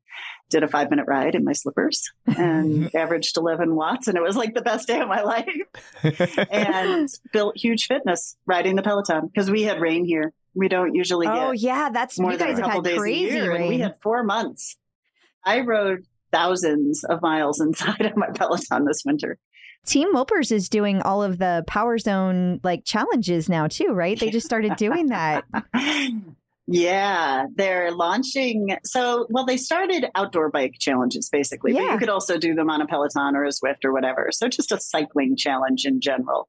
I guess a year ago, Team Wilpers launched their running challenges, and they've been super popular. It's a way to introduce a little more structured coaching to folks who maybe have always just looked at a screen and picked a class. Yeah. And they had so many requests in the first 2 cycling challenges to just do some just Peloton based, so not outdoor riding, that they're launching Monday with Peloton based Power Zone challenge. That's awesome. So separate from Power Zone Pack, obviously, because there's another program there. Yeah. But we'll see how it goes. So is that how you... I think it will be a little different. There have been some questions about how does this affect the relationship with Power Zone Pack? And I just think it's a very different program. You have a coach and a curator, and actually Matt chose all the classes, which I guess was part of what they wanted to do. I definitely think that's an improvement. It's always concerned me because I used to do the Power Zone challenges a long time ago before the website existed. And it was always a concern that it was like, you don't know how it's being made. So you don't have somebody checking like, oh, this is how much load, this is how much you're using your body in this way, and here's how to put the strength in. And I ended up getting certified through NASM just as a personal fitness trainer. So I wanted to understand it. Like, what should I be doing? And so I wanted to teach myself that. I think it just kind of raised my awareness of that and that concern. So I really think that it's good that there's somebody that's picking those classes specifically that has that understanding of how that's being programmed. I think that's cool. Is that how you got into running too? Because of those running challenges? No. I know. Who starts running at 50? I think I was 52 when I started, 53. I have competed in a duathlon. I've dabbled in running since high school, kind of, right? That was always my torture. Or I thought I should run. It should be a good exercise, right? As you know, it's portable. When I go on vacation, I can run. When I can't have a bike, I can run. But I never was consistent with it. And I had some hip issues, congenital hip issues. So I have bilateral FAI, and then I have torn labrum and had hip surgery in 2017. So anyways, long story short, I'd competed in duathlon on and off for 15 years. And I would have the fastest bike split of the day, and I'd get destroyed on the run because I never trained it. I just wouldn't train. I'd be out there chugging away at a pace that was nowhere near where I could do on the bike. So the day after the duathlon that I didn't win yet again because I couldn't run, 2 days after, I guess, because I couldn't walk the first day. And then the next day I decided, okay, what would happen if I run? If I actually trained to run, could I win this race? And that was October of 2019. And so I started running, and my partner at the time is an engineer, a hardware engineer at Apple. And because of our involvement in the fitness world and his involvement in the hardware world, we got lots of cool opportunities to beta test stuff in the fitness realm, including the Stride power meter. And so I started running, and a couple of weeks in, he put this thing on my shoe, and I was like, what do I do with this? And he's like, it's a power meter, just like on your bike. And I was like, oh, okay. So I just collected data with it for a long time. And then I ran a 5K, and it was a disaster. I ran some Christmas race. I had one goal, don't go too hard. And I paced myself with what I thought would be the right pace group. And all the fast guys were there, and I went too hard, and I had like this asthma attack, and I had to walk, and it was embarrassing. But I had a cute dress on, like a candy cane dress.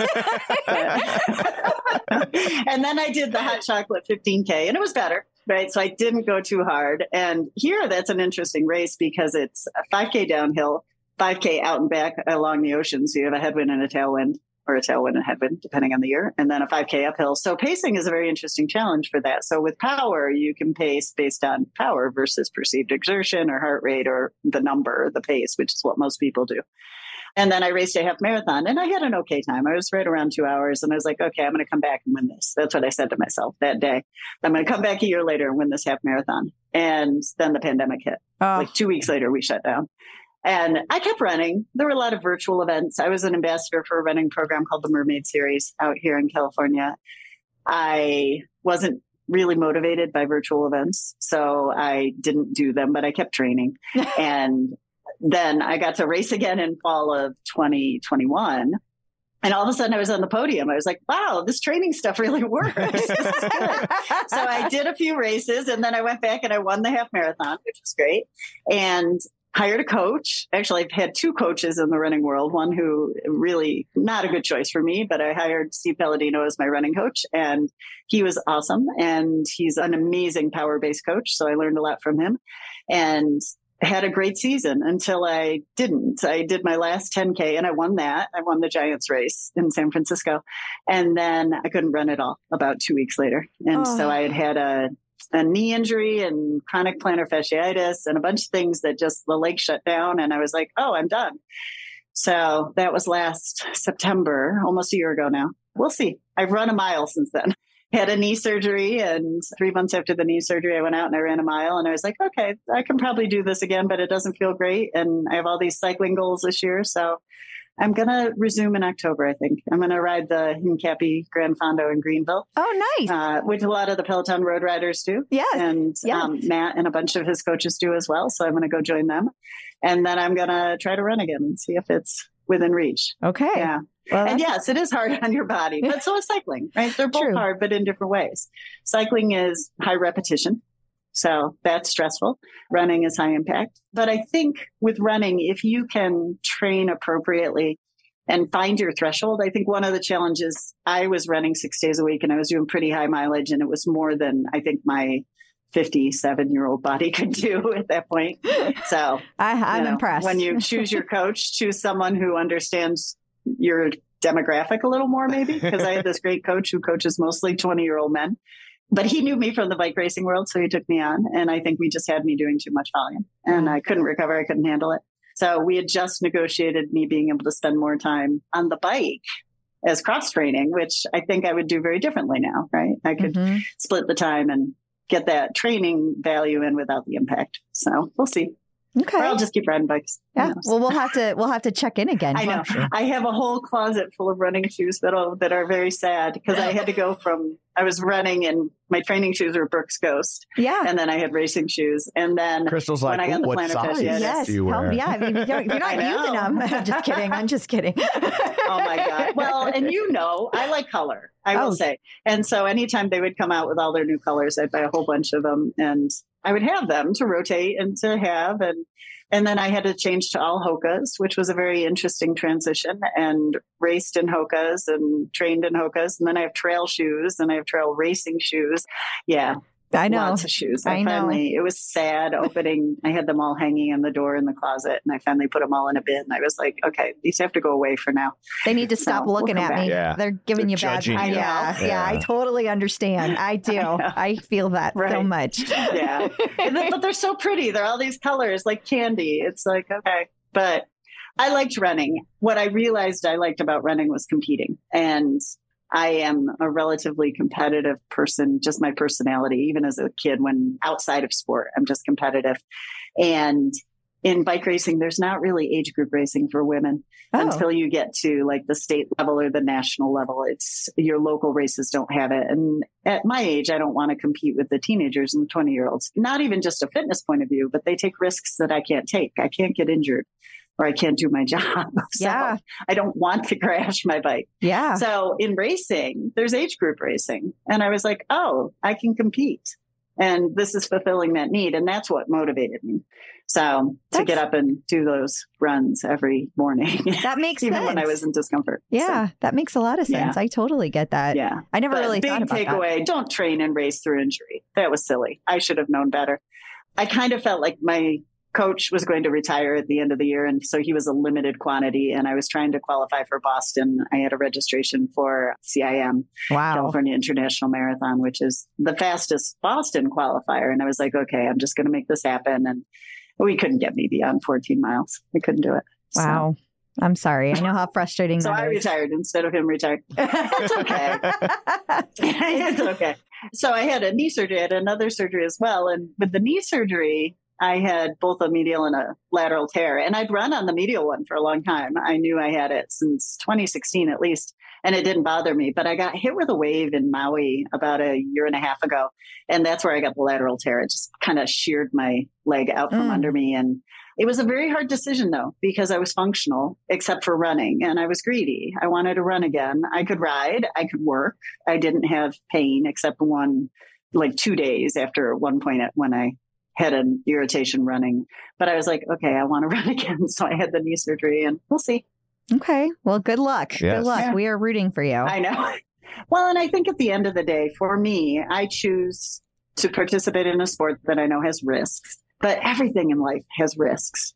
And I think the benefits for me of riding a bike, of being healthy, of the social aspect of it, of being outside and seeing and smelling and hearing the world. I mean, I've been able to ride my bike all over the world. I wouldn't have done that if I was a beer drinking, smoking theater person, right? That is true. And so the bike has taken me amazing places. And I know that there's risks involved, but I choose to continue to ride because the benefits outweigh the risks for me. Yeah. So that's a good thing. But we shouldn't have to think about the risks that way. That'd be nice. For sure. What is your leaderboard name? Savvy Bike. Ah, that makes sense. My business name. Yeah. Well, my online moniker for most things has been Velo Girl. And of course, I was so late to the Peloton world. I went to pick Velo Girl and there's like 1,000 of them. And I was like, well, I'm not just a Velo Girl 1010. I'm going to be original. I don't want those numbers. So I just chose my business Should have been the Velo Girl. The Velo Girl, right? Yeah. There's a joke about that. There was an article about me in Bicycling Magazine back in 2003 or 4. I don't remember. I guess it was 3. At that time, there were no women's organizations anywhere. There were no race teams. There were no clubs. There was nothing. We were very original, and we were recognized by USA Cycling for many years as like the Women's Club of the Year and the New Club of the Year, all these things. So this article in Bicycling Magazine, which of course all the people who ride bikes read, and we'd go out on rides and people would be like, are you the Velo Girl? And they would say it to whomever was in our kit. And they're like, no, that's not me. Oh, but do you know the Velo Girl? Yeah. That's great. So we also used to joke the Golden Velo Girls because I was a kid. I was in my 30s when I started this club, and here I am almost 60 and I'm still doing the thing. And I'm like, okay, I guess it's really happening. We're aging with this, but it's an amazing sport. You can continue to participate in your 60s and 70s and 80s, and it changes. I mean, I guess e-bike will be in the future, but I think it's very inspiring, and I really appreciate that you shared all of this. So our listeners, there's so many people that don't know about all these amazing things you've done. So it's really cool to be able to share that and inspire other people to do really cool things. And they don't have to be held back by fears or because they're uncomfortable on a bike. They can go get fitted. Yes, they can. So, well, thank you for the opportunity. I love to chat. And I love to get people turned on about riding bikes. It's a great sport. However you want to ride bikes, right? Indoors, outdoors. Well, thank you so much for taking time out of your day to join us. Before we let you go, let everybody know where they can find you in all the places. Definitely. Sure. I'm on Instagram as Savvy Bike and also Velo Girls. And probably the easiest way to find me is through my website. So velogirls.com and savvybike.com. One is the Women's Cycling Club. The other is the coaching organization. And I'm active on Facebook and Instagram and mostly lurking these days. I don't post as much anymore, but I like to see what everybody else is doing and spit out a comment here or there. So. Well, that's wonderful. Yes. Thank you so much. Thank you. So I guess that brings this episode to a close. Until next week, where can people find you? People can find me on Facebook at facebook.com/Crystal D. O'Keefe. They can find me on Instagram, all the socials, and the Peloton leaderboard at Clip Out Crystal. And you can find me on Twitter at Roger Kubert or on Facebook at facebook.com/Tom O'Keefe. You can find the show online at facebook.com/The Clip Out. While you're there, like the page, join the group, and of course, don't forget our YouTube channel at youtube.com/The Clip Out. So that's it for this one. Thanks for tuning in. And until next time, keep pedaling and running and rowing. Bye.